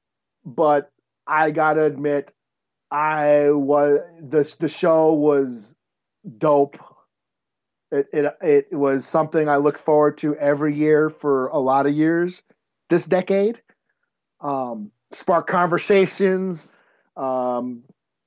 Brought non-geeks together. My sister, who doesn't like any of this shit. She's not into comic books or fantasy or Lord of the Rings or any of that shit, but she got into Game of Thrones. All of a sudden, she's talking about dragons and fucking magical spells and shit. But the show really dove into the characters and why characters did things. And it was just very riveting television for a long time. It's just too bad it didn't end as much as cool as we thought. But I gotta give it props because it was cool. It was cool for a while. And I never seen an episode, but it was all over my time feed. So yeah, so Game of Thrones, my number 3 spot. Oh, my number 3. Where am I? Okay, my number 3. And it's like I said, I'm gonna feel you rolling your eyes even when I say this, Eli, but I don't care. The Flash. I almost put that on my list. Oh, really? Okay. It almost made my list. Okay, but we're only doing 5. So. We're only doing 5. Yeah, like I said, I get it. Just like you said, Game of Thrones fell off in the last couple of seasons. Has the Flash been as good as it is now as it was? No, it's not. It's falling off also. But that first season, like the first 2 or 3 seasons, first 2, especially the first season. That first season was insane. Yeah. I was like, it was blowing my mind because it gave me everything that I wanted. It wasn't like Smallville where he's becoming a superhero. He's learning. No, he's Flash. He's in there doing all insane shit, fighting all insane bad guys. He has an overarching villain that's trying to take. And the way they wrote that shit, it was awesome. Like, yeah, Flash technically in the timeline is supposed to be older, but I wanted to fuck with him, so I went back in time, kill his mom. Awesome shit, man. I just love it. I almost put Arrow on there, but Flash was just that much better of a show. Because Arrow, like, first couple seasons was awesome too. Especially he was just like murdering people left and right and shit. Yeah. I was tempted to put one of the CW shows because I was into those shows for a long time. Yeah. Until like the last few years, I haven't really watched any of them. But yeah. Out of those ones, it would have been The Flash. Yeah, because The Flash was a much better show out of the first season. One of my favorite like single seasons of TV like ever. That shit was amazing for me. You know? Yeah, that was great. Yeah, almost made my list, not quite. So,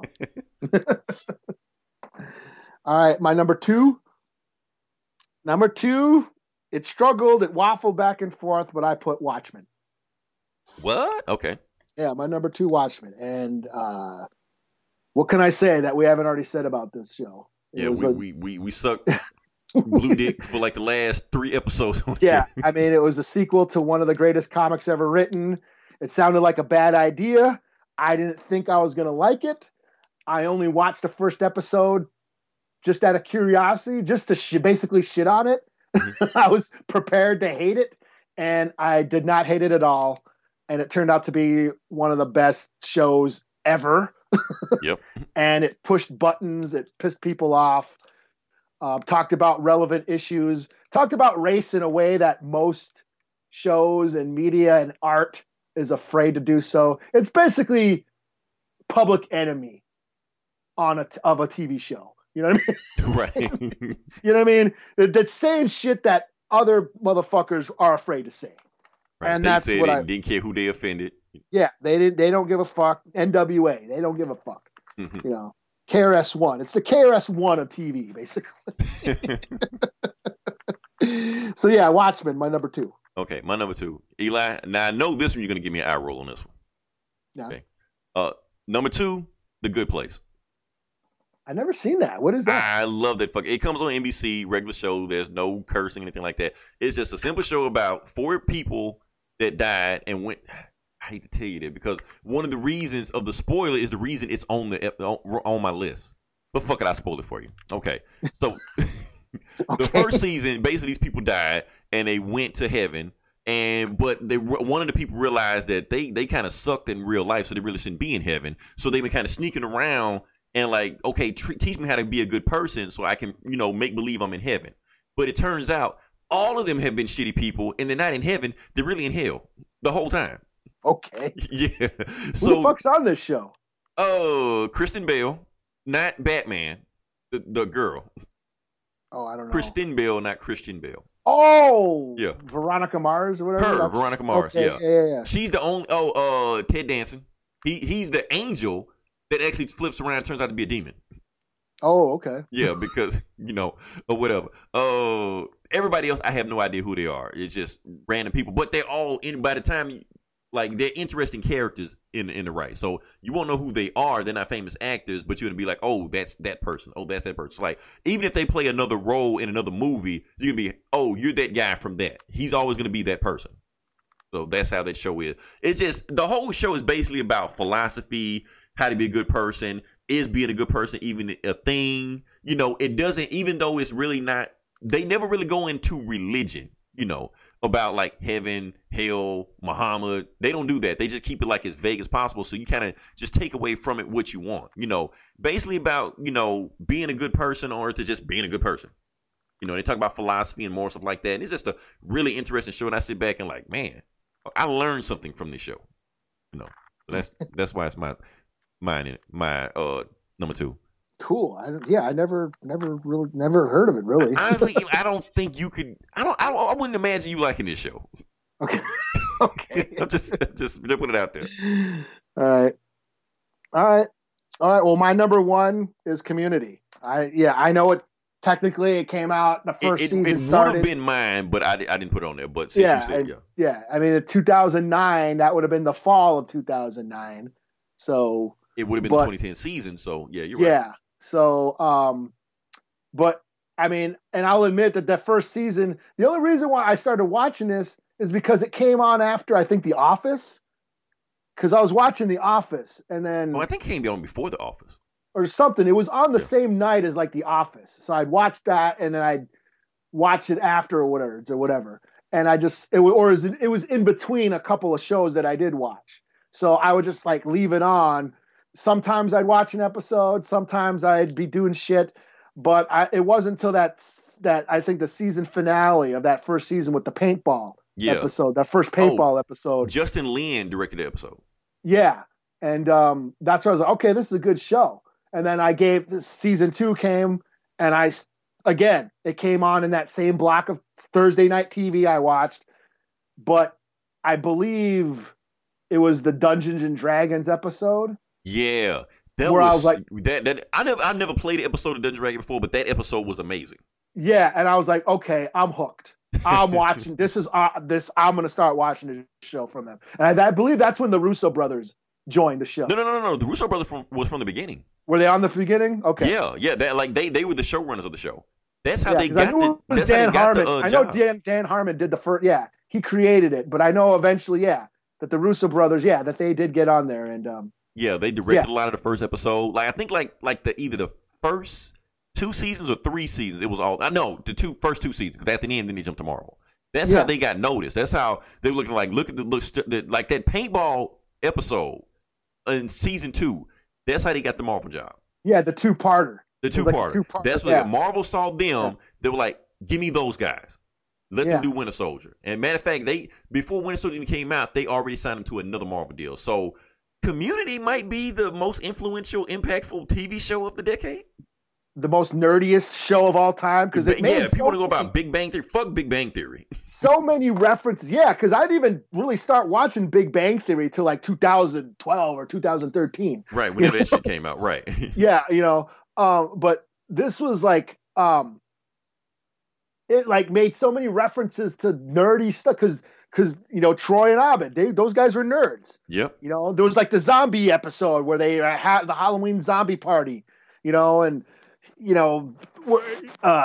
What's his Troy was Inspector Space Time, was like a whole thing on Doctor Who. Yeah, Doctor Who. They went to like a Comic-Con or something. Yeah. Yeah, he was like making references to Batman. He did the Batman episode where he was Batman and he was looking for the DVD and shit. Right. And then there was like the animated episode.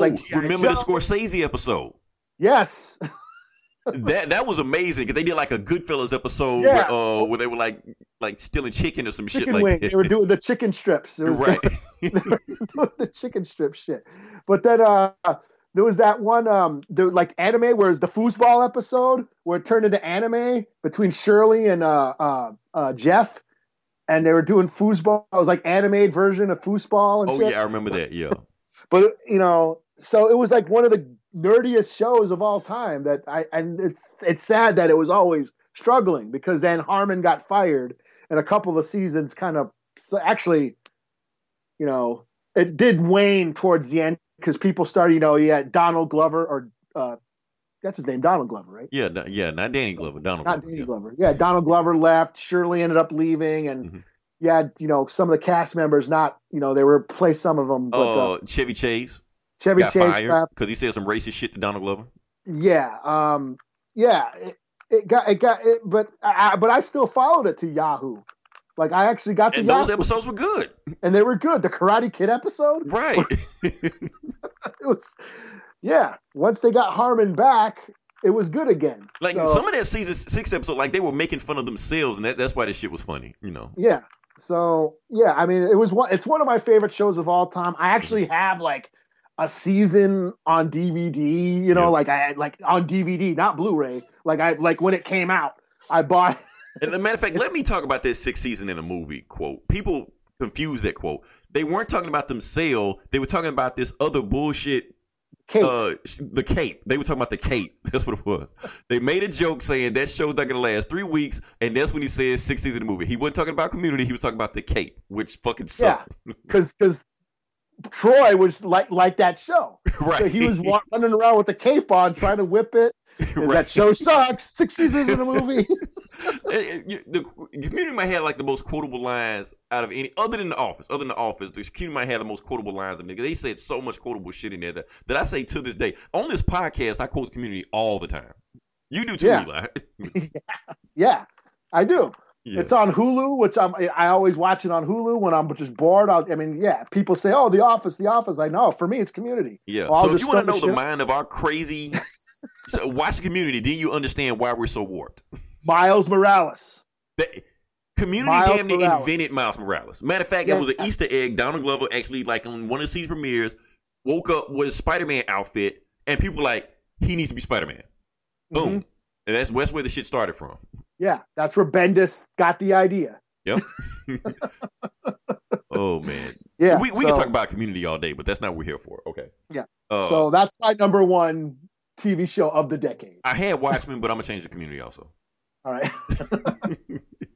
All right. Now we're gonna go to we're gonna skip music. I don't want to talk about it because it's too weird.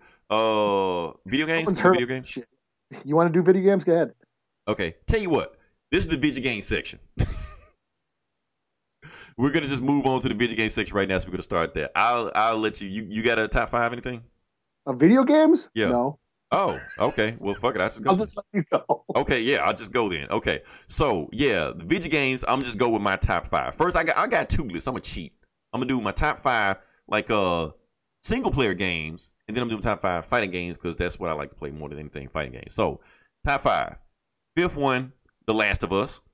Number 4, Spider-Man. PS4. Okay. Yep. Number 3, Batman Arkham City. Okay. Yeah. Number 2, Mass Effect 2. Love that fucking game. And number 1, Grand Theft Auto 5. You can't go wrong with Grand Theft Auto 5. And it's on Xbox Live, Game Pass. If you got that, go get that. So, top 5 fighting games.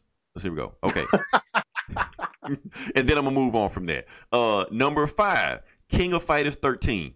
Love that fucking game. Game is amazing. 13 of them? Yeah. They made a bunch of them. Number 4, Dragon Ball Fighter Z. That game is amazing. Okay. Yeah, played it, made by the same folks who made Guilty Gear, whatever like that. Number 3, Tekken 7. People, please stop naming Tekken 3 as your favorite Tekken because it's not. Tekken 7 is the best Tekken. It's better than a fucking 20-year-old game that doesn't look like shit. It's a better game. Tekken 7. Go with it. Okay. Number 5, my personal favorite. I know everybody is divisive, but my personal favorite, Street Fighter 5. I love it. I'm going to get back onto it in January. I'm gonna really dig into it because they revamped the game from the ground up and got all kind of new characters, stuff like that. So yeah, and I'm gonna be streaming. So check the channel. You'll see me play it.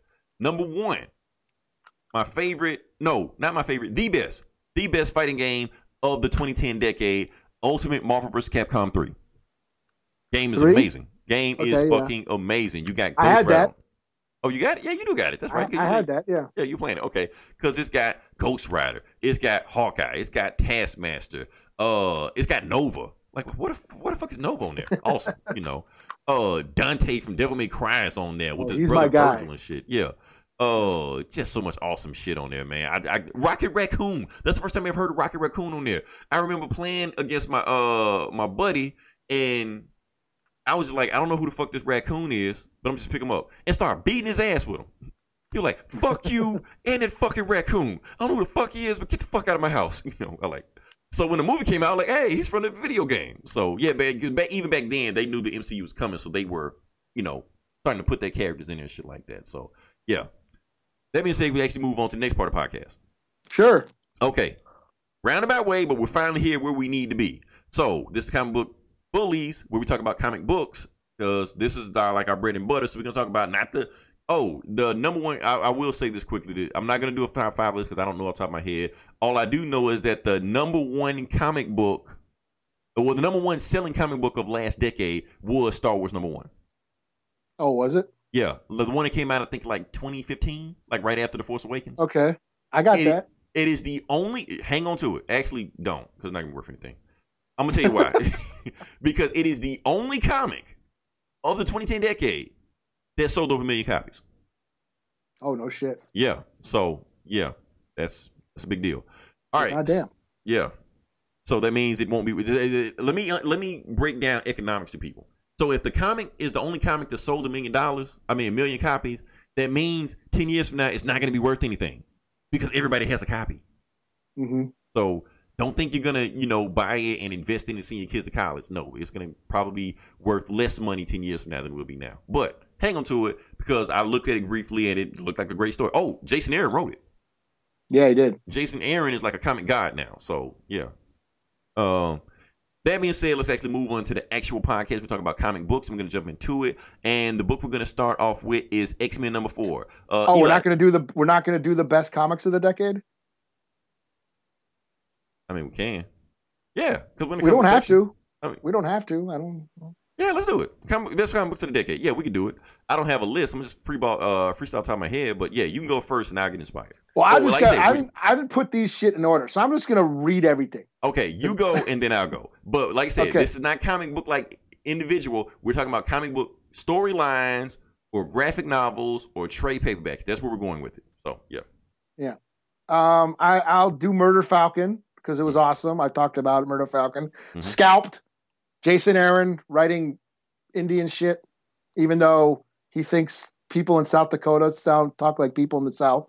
Right, I was like, that culture appropriation? But I guess it's like, Jonathan Hickman writing Black Panther. So it's him doing Thunderheart or doing like the stuff with Leonard Peltier. It's his version of that. Yeah. It almost made it. It was they were going to do a TV show, but they didn't. The pilot was never picked up, so now it's not going to be a TV show. Yeah, maybe a movie down the road. You never know. Yeah. I gotta say the Flintstones, those DC reboots of the Hanna-Barbera shit. That you? Flintstones, the first run of the Flintstones was really good. Okay. Dealt with a lot of issues, a lot of political commentary through Flintstones. I gotta say the Archie horror line. Never would have thought I would have got into Archie, but the only reason why I know these characters is because of those horror books that the Archie put out. Afterlife, Jughead the Hunger, Sabrina, the Chilling Adventures of Sabrina, Vampirodica now. So I'm Archie horror. Vader Down, out of those Star Wars books, the Vader story was dope. It introduced us to Dr. Aphra. It introduced us to that just Vader. The Vader book was dope. Of course, Immortal Hulk. I keep fucking blowing that. James Tynion's Detective Comic run was awesome. It was basically X-Men in Batman. Witches with the Y by Scott Snyder. Awesome horror book. Got my #1 signed by Snyder just a couple months ago. Nice. Okay. I got Vision. Tom King's Vision run. Made classic. Great. Which is why I'm excited for WandaVision. Yeah. Which has been moved up to this year because everybody's been canceling their subscriptions. Yeah. I got Venom, Donny Cates' Venom run. Aliens Defiance. One of the coolest alien stories to come out in a long time. I also got the Aliens versus Predator versus Prometheus. The Fire and Stone story arc where they just blended Aliens, Predator, Prometheus all in one continuous arc and they made it work. Aquaman, the Throne of Atlantis story arc, and the Underworld story arc. Great runs. Secret Wars 2. Jonathan Hickman. Hey. Okay. That was dope. And then Batman, Death of the Family. Joker ripping off his face. Basically what got me back into reading comics. I hadn't read in comics in years, and I heard, hey, Joker ripped off his face. Really? I got to read that. And then when I found out it was Greg Capullo doing the art, I'm like, holy shit, that sounds awesome. Right. So, you speak for Spawn, so yeah. Yeah. So yeah, that's my list of comics of the decade. Okay. There's more than 5. That's cool. I'm not gonna do top 5. I'm gonna just roll off the list just like you did. Avengers versus X-Men. I don't care what anybody say. That shit was classic. Yeah, you always want to see all of the X-Men versus all of the Avengers fighting over Phoenix and shit like that. Awesome. Secret War. That's also on there. War, whatever you want to call it is. Matter of fact, actually, Jonathan Hickman entire Avengers run. The whole thing.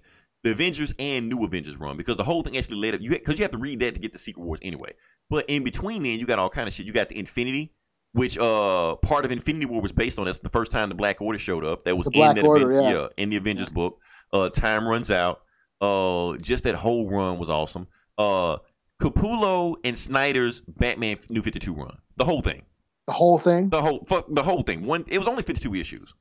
Even Gordon in robot Batman suit. Okay. I didn't hate that though. I didn't hate it either. Yeah, I mean, people hate it just because it's different, but I was like, I want to see what Gordon does, you know. And plus, he showed up again in one of those other Batman vs Superman books, and I was like, hey, it's Gordon, you know. So I mean, I was happy to see him again. So yeah, I'm including all that whole run because it was just awesome, man. 0 Hour, all that shit. Death in the Family, Endgame. They had an Endgame story in that one too. Court of Owls, that was fucking nuts. Court of Owls, yeah. Yeah. Oh, that first Justice League, New 52, the one with Jeff Johns and Jim Lee. Just those first, that whole run sucked. I mean, the whole, like, I can't say get the entire run. Nah, it sucked. But that first 6 issues where they fought Darkseid, they come together and Superman just beat the fuck out of it. That was awesome. Classic shit. Oh, what other ones? You know what? I'm gonna put Secret Empire on there. Really? I'm gonna put. Was that this decade? That was this decade? Yeah, like 2016. Secret? Really? Yeah. Oh, Secret Empire. Yeah. Oh, you're talking about Nazi Cap. Yeah. Okay, yeah. I was thinking of something else. I was thinking of Secret Invasion. No, that was last decade. That was definitely last decade. Yeah. So Secret Empire, Nazi Cap. Look, I hated the concept of it, but reading it, I was like, it's actually pretty interesting. And on top of that, Tennessee Colts was able to actually spin a really good Captain America out of the aftermath of it. So it actually for a while he did, yeah. For a while, then it eventually, you know, Colts gonna coach, you know. So, but until then, it was pretty interesting. So I go with that. I'm trying to think what other awesome run. Vision, of course. Yeah. Vision is my favorite. So if you want to know what my number one is, that Vision is it. Shit. What else was it? I'm trying to blank. I read so much shit. Bendis Superman? Fuck no. but I am gonna put. Okay, hold on. When did All-Star Superman come out? All-Star Superman? Yeah. Did All-Star Superman come out this decade? I don't know. I don't know if I read All-Star Superman. I don't think it came out. I don't think I. No, hell no, that shit came out in 2005. Okay, is All-Star Batman the one that Snyder wrote? I'm trying to remember that one. Was that any good? And him and your boy, what's his name? Oh yeah, no, fuck him. I can't do it because he was that Action Comics 118, whatever the fuck it is. I was gonna pick it up and I saw him drawing. I was like, nope, fuck that. So, but I'm gonna put Grant Morrison's Action Comics run on there. I thought that was awesome. He redid Superman. He made Superman like an asshole, basically like it was back in the 30s. He weakened him because he couldn't fly anymore. All he could do was jump. I thought that shit was awesome to see he was doing with that. Your Aquaman run, the one that you named, I'm putting it on there too. That whole Jeff Johns run. Yeah. Yeah, that shit was awesome. Dan Abnett took over, and yeah. I kind of fell off after Dan Abnett. Yeah, I heard good things the about rebirth, it. but even the rebirth, like I'm saying, when Rebirth started and that whole underworld. Yeah. With that was cool too. So, and shit, House of X. Oh, okay. I know you're not gonna put it there, but I'm gonna put it there. Just because he reinvented the X-Men, he made me give a shit about the X-Men again. So, yeah, that's I think that's it. It's probably some more books that I'm forgetting about, but yeah, those were awesome. Oh, and Mr. Miracle too. I gotta talk about Mr. Miracle. So that's up there. That being said, can we move on to the actual comic book reviews? Let's do it. All right, let's do it. Like I said, it's comic book reviews. The first one we're gonna talk about is X-Men number 4. Basically, the book, the cover is Professor X, Magneto, and Apocalypse in all 3-piece suits, and they're going to what is the place called? The World Economic Forum in Switzerland. So they invited there because, like I said, they're a big deal now.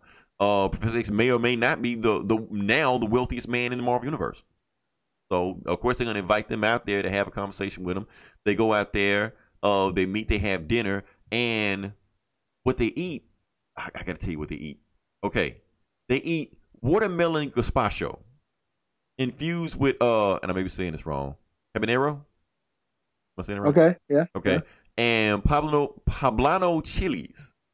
So watermelon gazpacho. So I want to have that dinner because that's what the X-Men eat. So I don't give a fuck how much it costs. I'm gonna eat it and I'm gonna YouTube it when I eat it with shredded kale, mushrooms, bacon, and Parmesan. So yeah, so I gotta eat that shit. So anyway, they're eating. They have a good time, and people just want to. As people ask, okay, hey Magneto, hey Professor X, and they see Apocalypse, they like, do I call you Insubordinate? Like, you call me Apocalypse. You're human. You're not allowed to say my real name. I'm like, okay, you know. And then they sit there, and basically the thing they're asking them is like, what do you plan on doing? What do you plan on doing with these drugs you that you're selling us? What happen if you decide to start another war with us? And Magneto's like, haven't y'all realized that I've changed by now? Yes, a month ago, I would have overtook your company. We lifted all your weapons off the ground and aimed them at you. I don't have to do that anymore because I'm learning from what you guys do. You guys don't do that. So I'm going to do the same thing that you guys do. What we're doing with the mutant kind, we're going to use your drug. You're going to buy our drugs from us. You're going to pay us a lot of money. And we're going to turn around and we're going to invest that money. We're going to invest that money into your schools. We're going to invest that money into your media. We're going to invest that money into your politicians. So we're going to control every influence that you guys have, and we're going to be the main influencers on the planet. So if you guys try to do anything against us, you won't be able to do anything because those people that make all the decisions in the world, we're going to make them, obsolete. So yeah, so humankind may still fear us and hate us when it's all said and done, but when we're done, they won't have any power to do anything about it anyway. So it doesn't matter. Everybody's like, wait, what the fuck? Like, yeah, the mutants are here. And then on top of that, the American ambassador is just like, well, what about, apparently the Americans were going to send some assassins to come kill, Professor X, Magneto, and Apocalypse. But before they could do it, Cyclops and another mutant named Gorgon, I think he's like Wolverine villain, but there's no X-Men mutant villains anymore. Cyclops takes out the top half, and Gorgon, since there's a rule that X-Men can't kill humans anymore, he doesn't kill them. He just chopped their arms off, just to honor the deal. And yeah, Magneto was like, so y'all either get with the program or that's it. We're eventually going to take over. Y'all trying to assassinate Professor X. That's why he's really pissed right now. So he's the calm one. But eventually, y'all got to get with the program. So stop trying to kill us. They're trying to assassinate us. Just accept it that eventually we're going to take over. So they finish eating their watermelon gazpacho. And they leave, and that's it. So, yeah. Awesome ass book. I know I ran through it because it's very, very dense. I want to give it a 5, Eli. I really want to give it a 5. Oh, damn. But I can't because I read a better book this week. I'm going to get a 4.5. Oh, okay. Yeah. Okay. Only because if it was any other book, any other week, I would have given it a 5. Yeah. All right, my turn. Mm-hmm. I guess I'll go with Punisher Soviet number 3. Okay. So Punisher is after this Russian mob boss, but it turns out every time he tries to go hit him and his crew, somebody already did it. Somebody already killed these guys and fucked them up and shit. And he finally meets the guy, this Russian dude. And basically this issue is him telling him and Frank are kind of hanging out, and they're telling him the Russians like giving him his backstory. He's telling him how he fought in the Afghanistan war, and his squad got like ambushed, and that he may have gotten ambushed by the mob boss that they're after, and that's why this Russian dude's after the same guy Frank's after. So that's about it. It's just a backstory into the Russian guy, the Russian hitman's life and his time in the war. And it's Garth Ennis, so it gets really violent. It's gory. And it's cool. 4 out of 5. Okay, cool. Next book I have is, Thor number 1. I did not read this. Yep, Donny Cates, y'all. Donny Cates almost did. Because Donny Cates' name was on it. So yeah, let me just jump into what's going on with this book. Okay, so the book actually starts off with like a really biblical saying, like, lo, in the beginning there was darkness, and then there was lightning, and then he said, let there be thunder. It was like really, but basically what it is this Thor is just throwing Mjolnir through all the 10 realms. Not 9 realms, it's 10 realms, because they added one. I'm not going to name all, I can't remember all them damn names. I'm going to try. Okay, off the top of my head. Vanaheim, Alfheim, Muspelheim, Swallow the Dark World. You know that one. Niflheim, that's hell. That's where Hela runs. Heaven, which is the 10th realm, they added. Asgard, of course. I probably ran some other ones. And Midgard, of course. The Jotunheim. Jotunheim. Shit, how to forget Jotunheim? The Frost Giants, yeah. Okay, so he's throwing the hammer all through the 10 realms, all the way to Midgard. And when you get to Midgard, it goes all the way to Manhattan, and you see the Avengers fighting some what Coates in the back of the note said he calls it a Kirby monster. You know, so basically, the Avengers are fighting this monster, having a hard time with it, and then Mjolnir just goes right through the middle of it, just kills it automatically. They're like, wait, what the fuck? And then Tony looks at the hammer. He's like, you know what? Anybody got a Sharpie? You know, with this shit-eating grin on his face. So Thor calls the hammer back to him, and when he gets the hammer back, he sees written on his hammer. Hold up, let me not fuck this up. Nice shot. Enjoy your retirement. Now, this has already been memed. So basically, people is like, Tony, and you got a Sharpie? And then when Thor grabs the hammer, there's already been people reading like, yeah, this fucking comic sucks. You know, or some shit like that, you know. But anyway, Thor is now the king of Asgard. He's missing an eye because all this shit happened in War of the Realms that he had to give up his eye to become worthy or get wisdom or some bullshit like that. I can't remember what it was. But anyway, he's missing an eye. Arm is still gone. So he's got the destroyer armor on him. Sif is now, since he's the king of Asgard, Sif's basically like the guardian of Asgard, whatever like that. So basically, Sif is taking his place that he used to have. And he's like, well, maybe I need to do this. Maybe to do that. Like, no, Thor, that's my job now. You be your thing. So those two ravens that Odin used to have, those two ravens fly with him now, you know. And she like, go, and Sif is like, go be a king. And Thor thinks to himself, man, yeah, but what's a king to a god? And it made me pause for a second, Eli. I really had to pause is because Donny Cates just quoted Jay-Z. Oh, yeah? He made Thor quote Jay-Z. That's a line. What's a mob to a king? What's a king to a god? What's a god to a non-believer? I just find it interesting, like, okay, that's weird. But anyway, back to the story. Thor is sitting in there. So Thor actually has a real name. Thor's name is Thorazaz. You ever heard of that? Thorazaz? No. Yeah, Thorazaz. That's his full name or something? I don't know. It's a thing. Anyway, he's got this rune symbol that kind of look like a P that's over his like throne area, whatever like that. So anyway, Asgard is rebuilt because Yggdrasil, I know I might have fucked that name up, whatever like that, but Yggdrasil rebuilt Asgard and stuff like that. So he's supposed to give this speech tomorrow.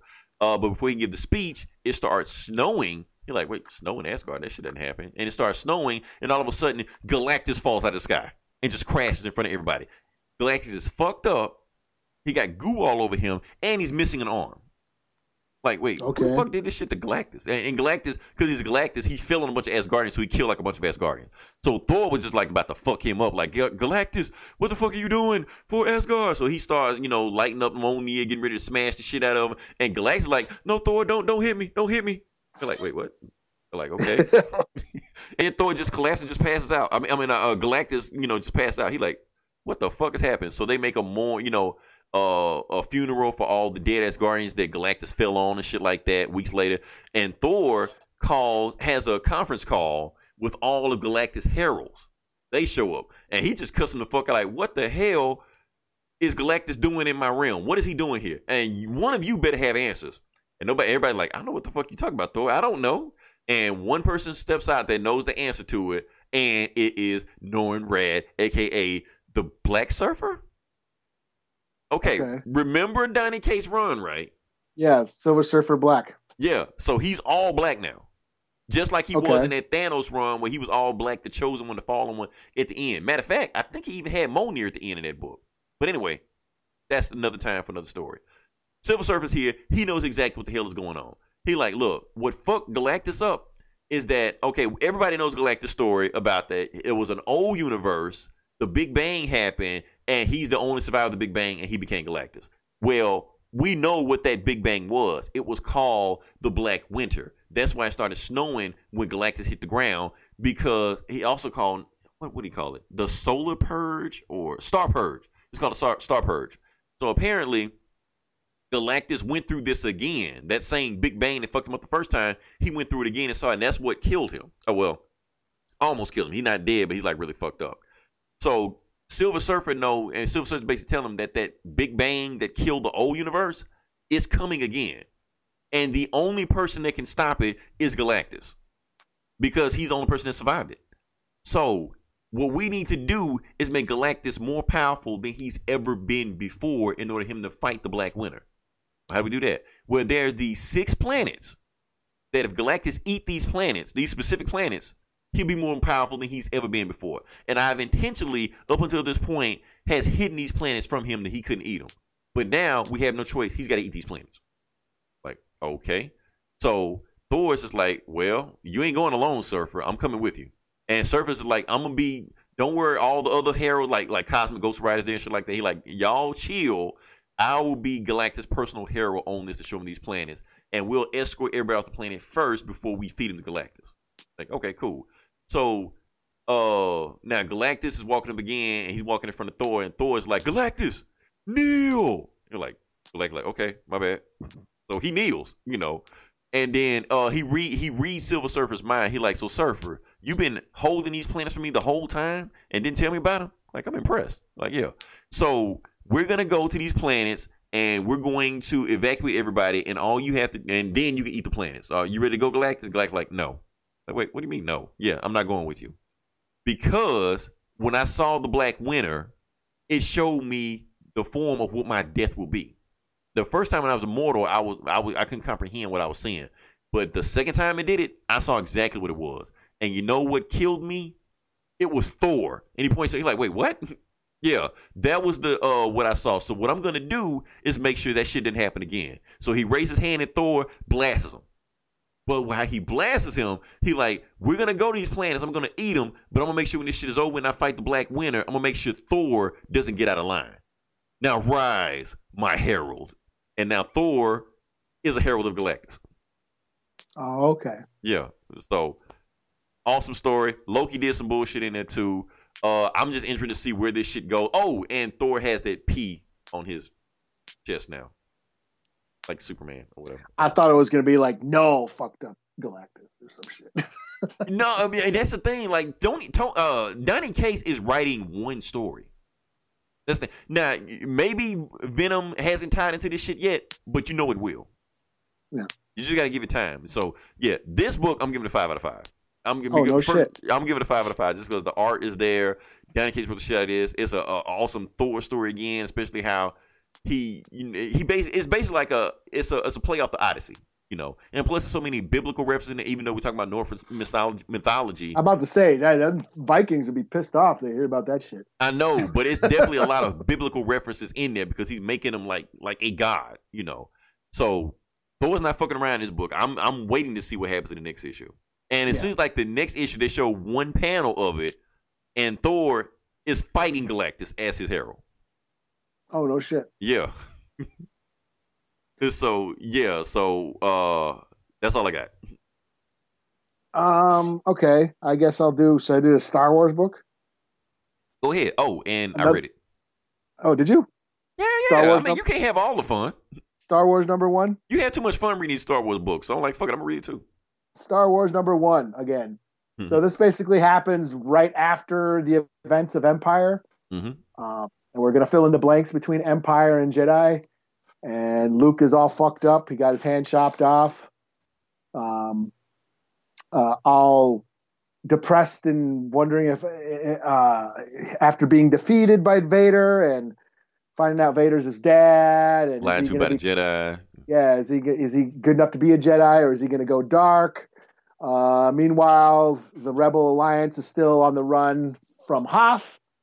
And they're trying to get out. There's an Imperial blockade kind of blocking them from escaping. And doesn't Luke like use the Force and like fuck somebody up? Yeah, like all the TIE fighters, because he was going to shoot him, but he's only got one hand, so he can't use the gunner. Yeah, so then he uses he does some Neo shit and uses the Force to fuck up the TIE fighters. Yeah. And I think that's about it. Poe Dameron's parents are in there. Yeah, Poe Dameron's parents are in there. Yeah. I thought, I was kind of like, I've been here before. Well, that was my first Star Wars comic, so I think I liked it a little bit more than you did. I'm just like, Shadows of the Empire dealt with this time period. Mhm. I read comics back in the day that's dealt with this time period. But this So is it's like- canonical now. So now it's like it's new canon, and I guess I don't care. Basically, I don't give a shit. I don't care. I don't know. I'm not in. I don't know if I can start following another. Basically, I don't know if I'm going to start following another Star Wars book because I've read so many of them and I got bored with them. And this is just like we're going and retreading old history again, only rewriting it again. And yeah, I mean, if there's new insights to Luke's character, cool. I just don't really care, I guess. So for me, it's just a 3 out of 5. I don't know if I'm going to read number 2. So yeah. I'm probably won't either. One thing I didn't like is Lando's characteristics on there. I thought he acted like a bitch. Oh yeah. They're dealing with that. Like he's not part of the Rebel Alliance yet. Right. I mean, they trying to make it seem like he threw him but at the same time, Lando had to make it like if you watch the movie, he had to make a decision between like his planet and some dude he never met before, Luke Skywalker. But they try to make it seem like he's some selfish bastard like that. Like, no, he was protecting more people than you have, and plus Vader was leaning on him. Yeah. You know. Yeah. But in here they just made him like a bitch, like, oh, we gotta watch him otherwise he's just gonna run on him. Like, nah, he's not even that guy anymore. But yeah, whatever. And I I'm thought it was just pretty not cool, Luke fucking up those TIE fighters and they doing the bombing run on the ship, stuff like that. That bad guy was cool. What's her name? Zora? Oh, that new Imperial commander or whatever. Yeah, like she gonna manually shoot the shit and like stuff like that. So yeah. I mean, I had some moments. It's just like I don't need to know why Luke eventually becomes the good guy in Return of the Jedi. Like I said, I've read books, played game like Shadows of the Empire.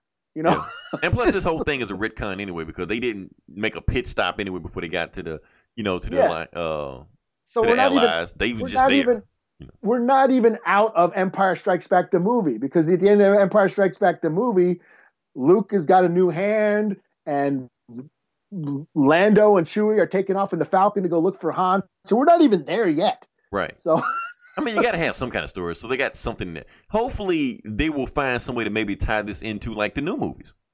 Maybe. Yeah. I don't know. Yeah. I don't know. Charles Soule writing it. I was expecting a little more. I just like, I don't know. I don't need to. He's getting started. We'll see where it goes. I don't know if I'm going to read the next one. So. Oh well. Okay. So you got any other ones? Just that Joker Harley book. Oh yeah, you should have been to that one. Did you read it? Nah, I saw it. I was like, I'm good. They keep throwing too many Joker and Harley books at me. I'm kind of Joker and Harley out. I liked it. Harley's a serial killer profiler investigating this serial killer called the Joker. He's going around, killing and mutilating people in weird ways. We get a backstory on this version of the Joker, so it's another Joker origin story in a sense. A little bit more of him, and just her investigating. It's just I'm not a Harley Quinn fan, so I don't care. But I like this version of her. She's just a hard-boiled detective. That's what I'd like to see out of the Batman comics. Is just a good old-fashioned hard-boiled detective story. I guess because that slows the pacing down of the books, so that's why they don't do them. Because you read those old like 70s Neil Adams books, Denny O'Neil books. I read like a couple on DC Universe. All that shit is in there. Yeah, like, they go deep into that shit, and they just don't fool with that shit nowadays. Well, just lately, I'm getting just burnt out on the whole multiverses and multiple Batmans and Batman Who Laughs and Barbados and universes colliding and shit. And let's just take it back to the streets. You know what I mean? Right. Everybody who laughs and shit. Yeah, I'm just kind of getting burnt out on that. So and even though Batman's not in this book, I enjoyed the story. It's just a serial killer mystery. So I'm into it. They haven't lost me yet. I'll probably read the next one just because I'm into it. And the art's awesome. So same guy from the Damn book, right? Batman Damn. Is it the same guy? I don't know. I thought maybe it's not. Maybe it's not. I thought it was the same artwork. Maybe I'm getting confused with somebody else. But it reminds me of those photorealistic, kind of like the the Punisher Bradstreet covers. Yeah. Kind of like that. Very photorealistic artwork. So. Nice. Okay. Yeah. And then the other book I read was Detective Comics 1018. Some Viking. This is if this came out a couple weeks ago, it would have been cooler because it deals with Christmas. Yeah, it would make it Scandinavian or some shit like that. Maybe it was supposed to, and it just didn't have a chance, you know. Yeah, and there's like this Viking going around killing people and hanging their body parts on Christmas trees because Vikings are like Yuletide and Yule, that all the Viking or the Christmas traditions that we're known for, Christmas trees and ornaments and shit, and Yule logs. That's all Viking Norse traditions. Yep. So this Viking is going around on Christmas in Gotham killing people, and Batman's sort of investigating. There's some cool parts because Alfred's dead, so he's dead, and this is Bruce's first Christmas without him. So there's some cool,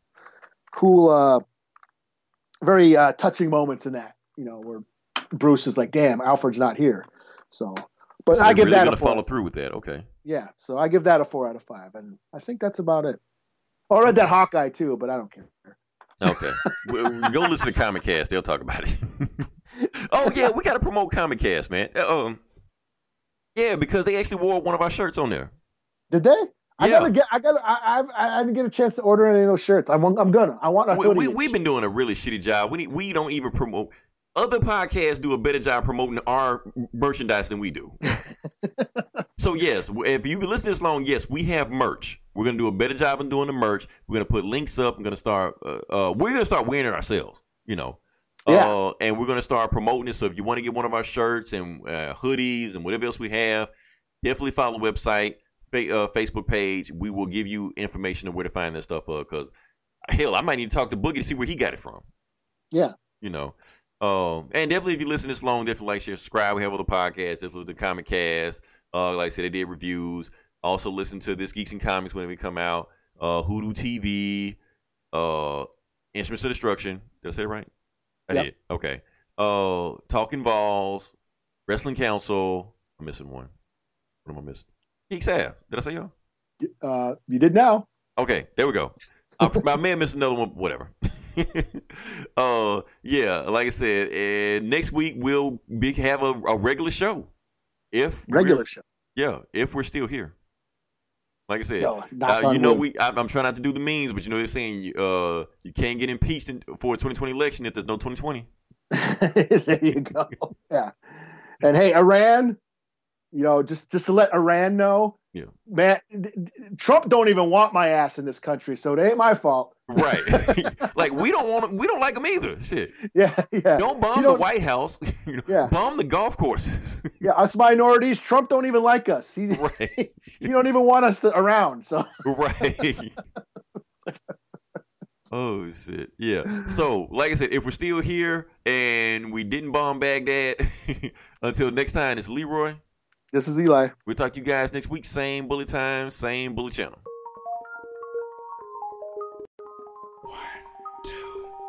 2, 3. Yeah, Islam National Underground Thunderbounds when I stop the ground. Like a million elephants, a silverback orangutan. You can't stop a train. Who wants some? Don't come unprepared. I'll be there, but when I leave there, better be a household name. Weatherman telling us it ain't gonna rain. So now we sitting in a drop top soaking wet. In the silk suit, try not to sweat. Hit somersaults without the net. But this will be the year that we won't forget. 1999.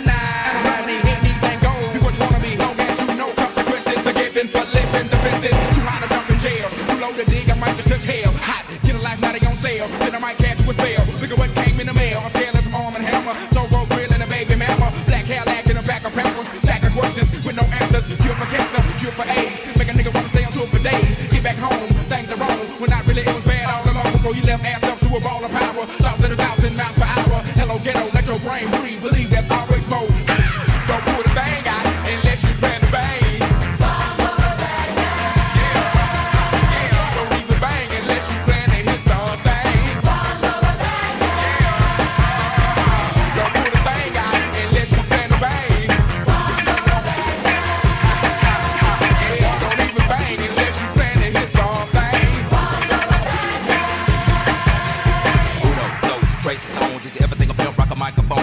There, boy, it will still stay street. Big things happen every time we meet. Like a track team, crash ain't dying to geek. Outcast cats bumping up and down the street. Slam back, Cadillac by 5 niggas, day 75 MCs freestyle to the beat, cause we get crunk, stay drunk at the club. Should've bought an ounce, but you caught the dub. Should've held back, but you throw the punch. Supposed to meet you good, but you packed the lunch. No D to the U to the G for you. Got a son on the way by the name of Bamboo. Got a little baby girl for a year, Jordan. Never turn my back on my kids for them. Should've hit it, rag top. Before you eat up, get a laptop. Make a business for yourself, boy, set some goals. Make a fat dime out of Dusty Cold. Record number 4, but we on the road. Hold up, slow up, stop, control like Janet. Planet, stay on it's on ya. Moving like floor, come straight to Florida. Lock all your windows, then block the quarters. Put it up on bail, cause the weapon's in order. Like a 3-piece bitch before I cut your daughter. Your kid on Taco Bell, then I hit the border. Penny Pat rapper trying to get the 5. I'm a microphone fiend trying to stay alive. When you come to ATM, well, you bet not high, cause the Dudley family gon' ride. Don't pull the bang out unless you plan to bang. Don't even bang unless you plan to hit something. Don't pull the bang out unless you plan to bang. Don't even bang unless you plan to hit something.